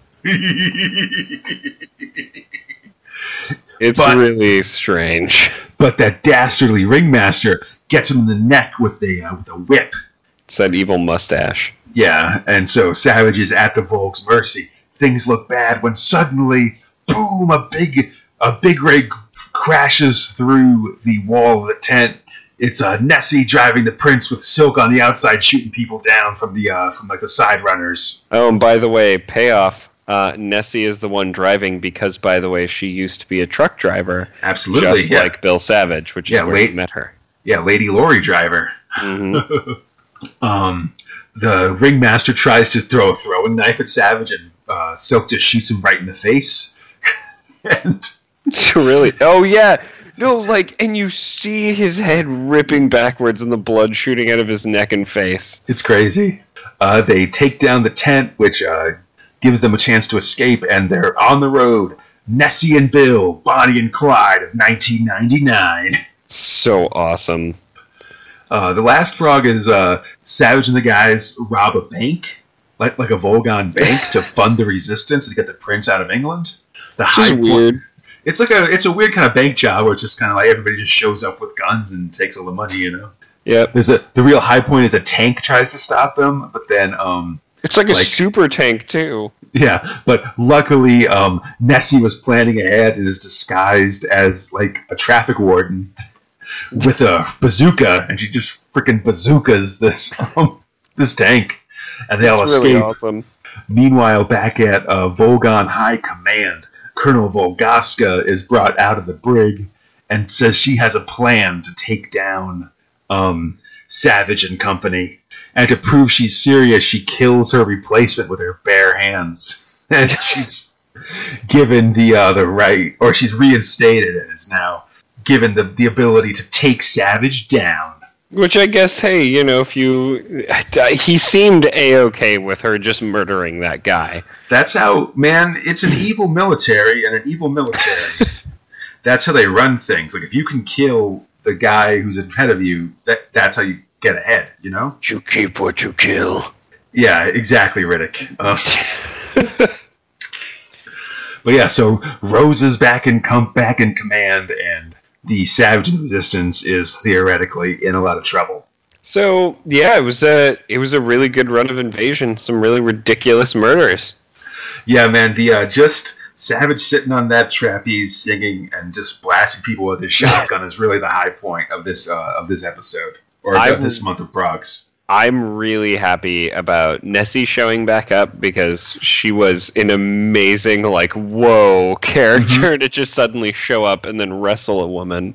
Yep. Which means we're going to have another wrestle fight. It's going to be great. It's going to be a lot of stuff. But then she blows up a tank with a rocket launcher. She just had lying around, which is the fun part. Yeah. She just kind of pulls that bazooka shell out of nowhere. She just seems like the female version of Bill Savage. She's just unstoppable. Definitely. Murder machine. Yeah, man. She's she's like the second strong female character of 2000 AD. Like, it's her and Old One-Eye as like the top female talent of this of these comics. That's pretty true. God, I really hope she doesn't die soon. I really hope she doesn't fall into a pit of spikes that people from the 24th century set up to send meat back to our time. That was supposed to make sense. It didn't. It sounds so weird when you just lay it out like that. All I'm saying is that's part of how Old One-Eye died, which is weird. This whole comic book is weird. But particularly great is that I like that they're bringing Rosa back. I like where they're going with Invasion. Yeah. I like stories. Totally. Oh, also, I think in the 30s when Rosa and Nessie talked about how they were going to kick each other's asses, that was when 2000 AD passes the Bechdel test, so it's good times. Anyhow. Episode 14. Progs 46 to 49. January 1978. Thrill 6. Invasion. Oh man, we're getting towards the ultimate conclusion of Invasion, Fox. I don't wanna. It's a sad day for sure. So it begins. The evil Rosa Volgaska has a plan to take down Savage and the rest of the Resistance guys. Also has really pretty pictures of each of them on her desk. They're all in different frames. Like the Savage one has like curlicues and stuff around it. Yeah, it's funny. It's adorable. But so Rosa has a plan. The other Volgon captains are like, well, we don't like Rosa, so let's try to beat her and not use her plan instead. All right. Just make her look bad, but they're gonna fail. Yeah, all the attempts to take him down fail because of Savage's superior knowledge of stuff. Like, I guess there's like a crossing in somewhere in England that like has a daily tidal wave. Just like terrifying looking. Yeah, which just like takes down one set of pursuers after there's some sweet car chase action where like Savage jackknifes some guys off the road on his big rig and stuff. Definitely good. It's nice to see that Savage's lorry driving abilities aren't actually overestimated. You know, he's actually a pretty good truck driver. Yeah, knows where the hell to go. Also, apparently, you know, causes... well, I guess he didn't cause... No, that was Rosa. See, all these captains were also given, like, recording and, like, camera devices by Rosa. And she's apparently, if someone looks like they're gonna get the drop on Savage and team, she'll blow them up to stop them. Which, you know, might be a little bit of an overreaction. But I think it's a good example of my favorite thing, which is establishing someone as evil by their willingness to kill their own dudes. Yeah, I agree with that. I appreciate when a bad guy kills their own dudes.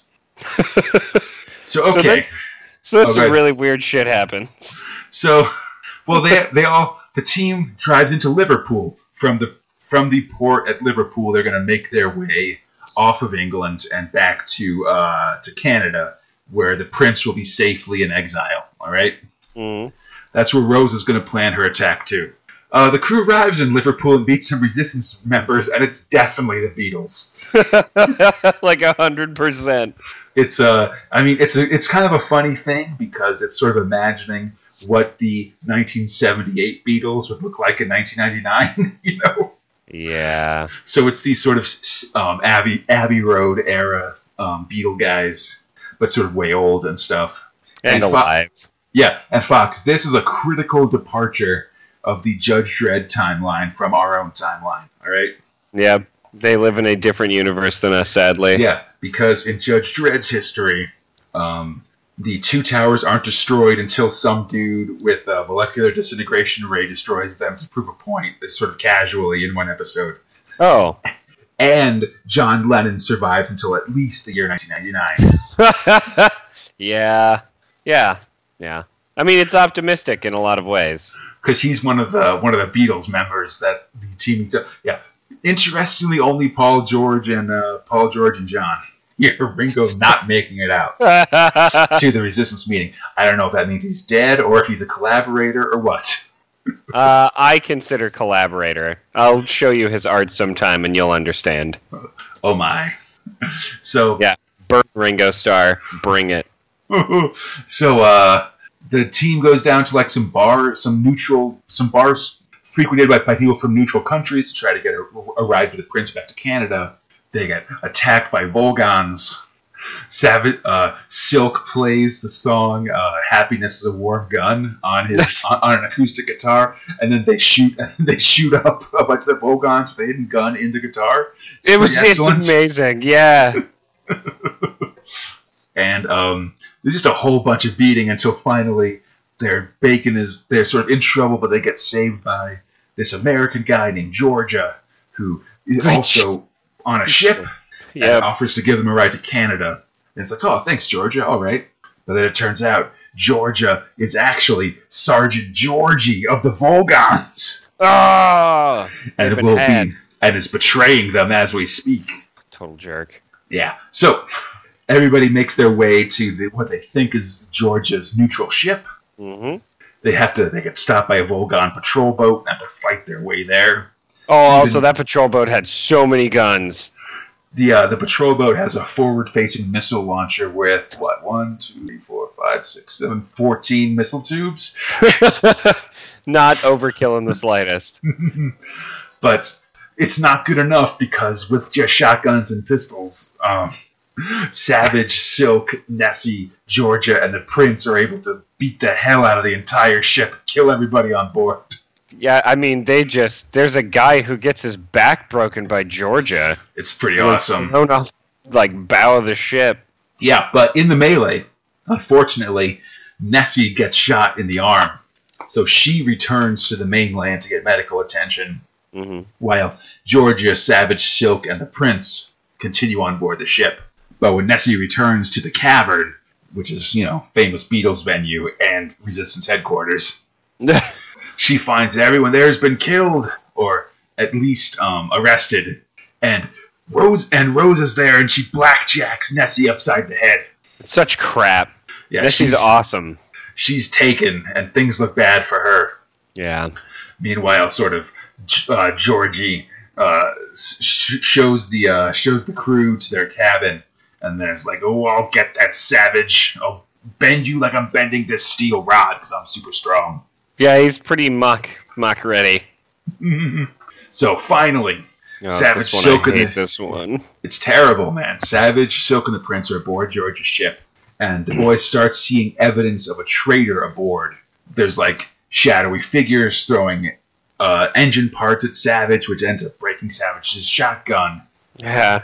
And later that night, Silk investigates a light hung on the mast of the ship, and it's a trap. Georgia kills a crewman named Carter, and Silk! Silk is dead! It's and terrible. They have to ditch his corpse almost immediately. Yeah, they can't keep a corpse on the ship, so they just toss the body over the side of the ship. It's terrible. And he breaks his shotgun. Well, his shotgun had been destroyed by Yeah. the engine thing, but he sort of smashes it against the side of the ship as sort of christening, or in honor of Silk's death, that he's lost his two best friends in this one night, trying to get the prince to safety. Yeah. Got It's sad, man. Fast. Yeah, it was an amazing couple of weeks. Yeah, go for it. We're almost at the end of Invasion, and so they're raising the stakes. They're ratcheting up these stakes like crazy, Yeah. Like, suddenly characters are dying. Suddenly Savage isn't just effortlessly winning and stuff.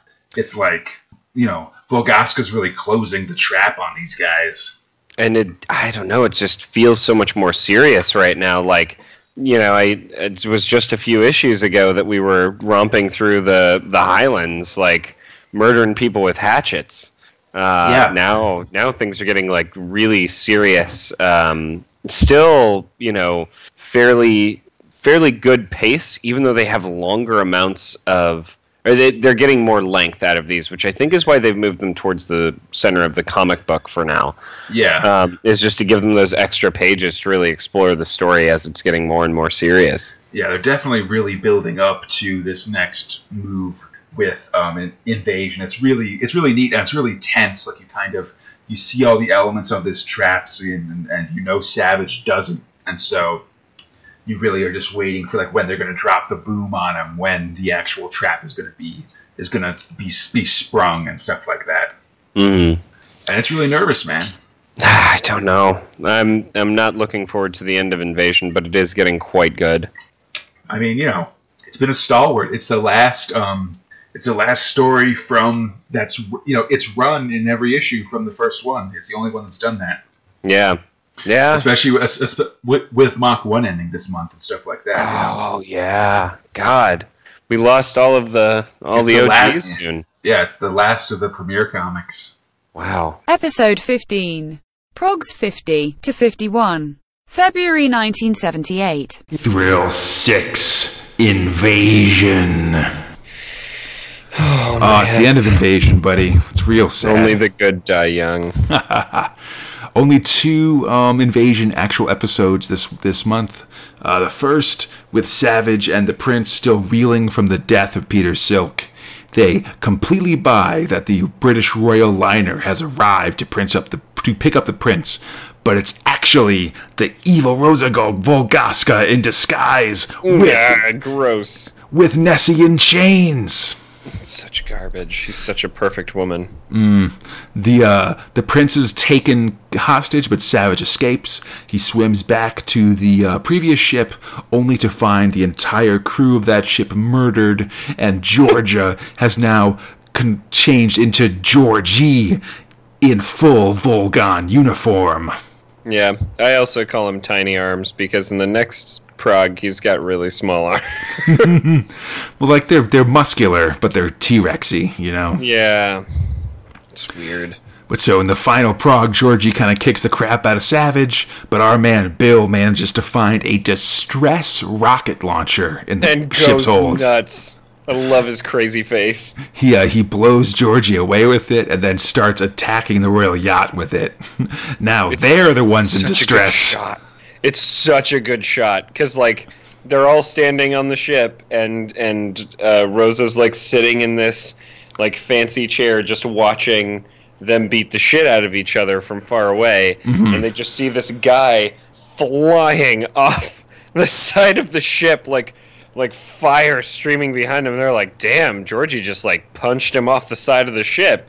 And they go floating over, use a little hook to pull him up, and they're like, oh no, that's Georgie, and he's got a rocket sticking inside.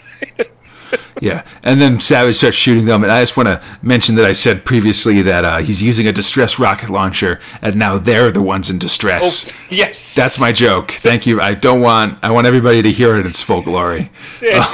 I find it to be perfect.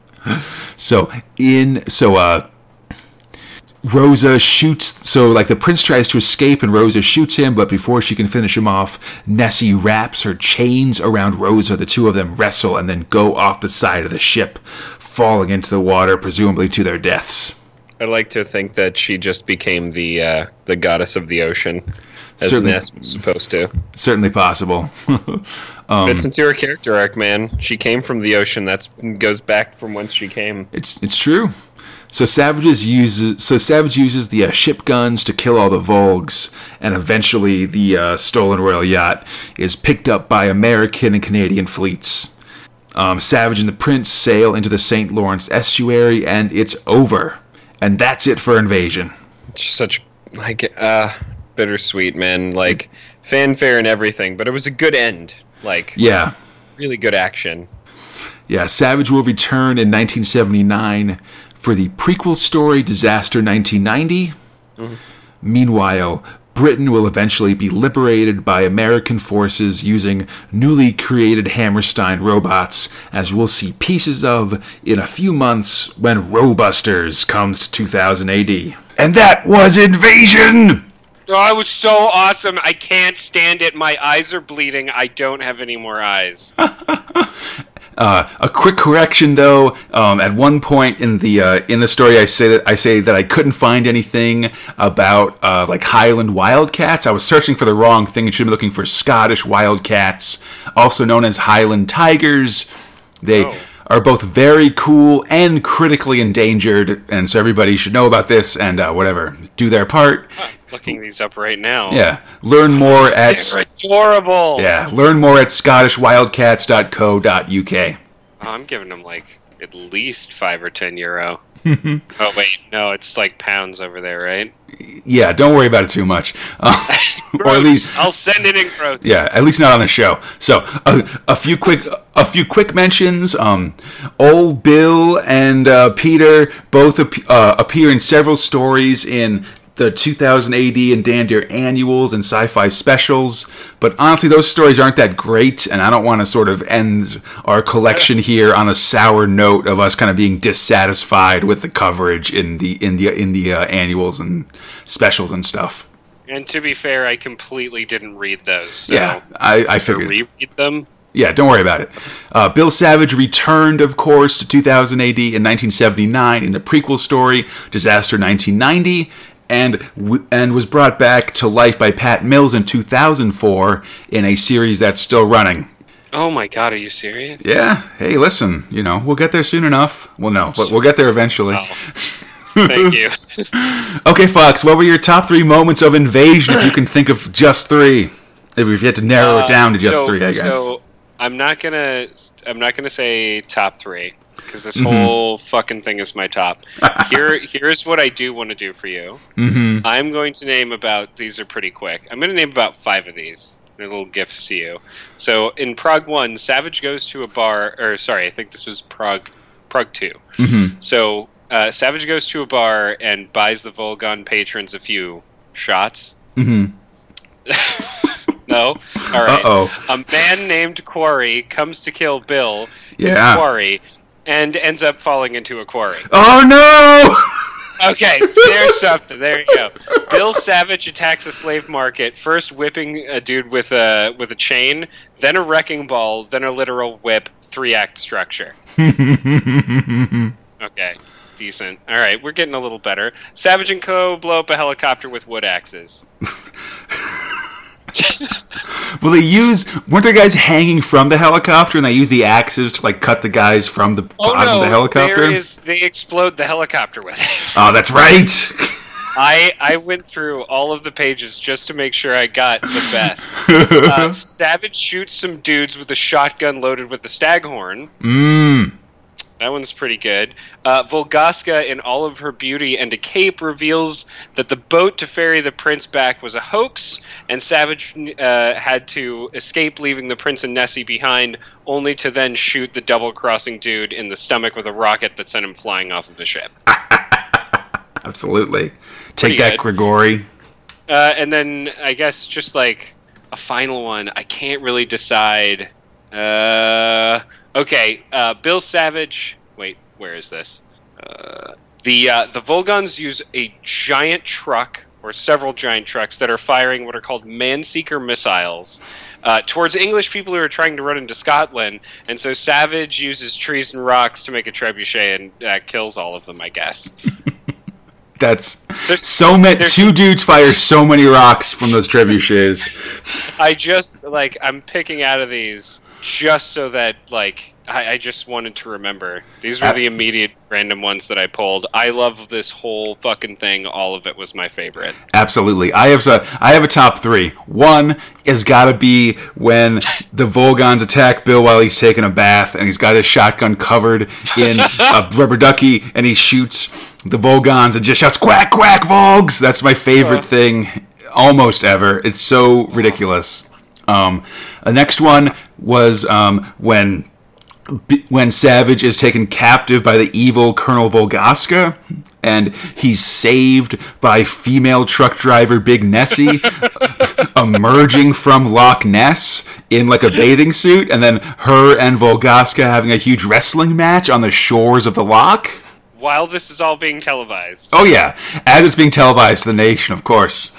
And then my last big one was just when they were attacking this weapons plant, and Bill Savage backs a truck full of acid up to the factory and empties the truck of danger acid into the factory, killing everybody inside because the whole place is full of that deadly acid now. Oh my god. Did you know that was a 3-part attack issue? I believe so, yeah. Series? Yeah, it's like they get a message from the king, and then the SAS try to raid in because the colonel thinks it's a good idea, and he's like, again... The brigadier, yeah. I'm just gonna pack this danger acid into that fucking Gotta get the danger acid in there, yeah, okay. Absolutely. Okay, Fox, do you have any final thoughts for Invasion? I miss you. Please call me baby. Have my people call your people, or just, I don't want to wait till 2004. That's like 400 jillion episodes from now. I mean, Savage will do some little guest star spots here and there, probably most notably in an Armored Gideon storyline where all the previous stars of Launch 2000 AD show up, but that's not till like Prague 800 also, so it's still a ways away. Okay. But yeah, while rarely, I think, on people's minds as like a true classic 2000 AD story, Invasion isn't really trying to make a point or be profound. It's just trying to have some fun and revel in comic book violence. It's just like a ridiculous, over-the-top 80s, like, canon action movie, you know, like Death Wish, Invasion USA kind of thing in comic form. You know, it's got English accents, but otherwise it's just sort of Chuck Norris shooting dudes and making and making quips. And there's nothing wrong with that kind of on-the-nose schlock. I feel like they knew what they were doing, and by the end, they nearly mastered it. Especially especially here in its natural environment in like a children's comic book in 1977.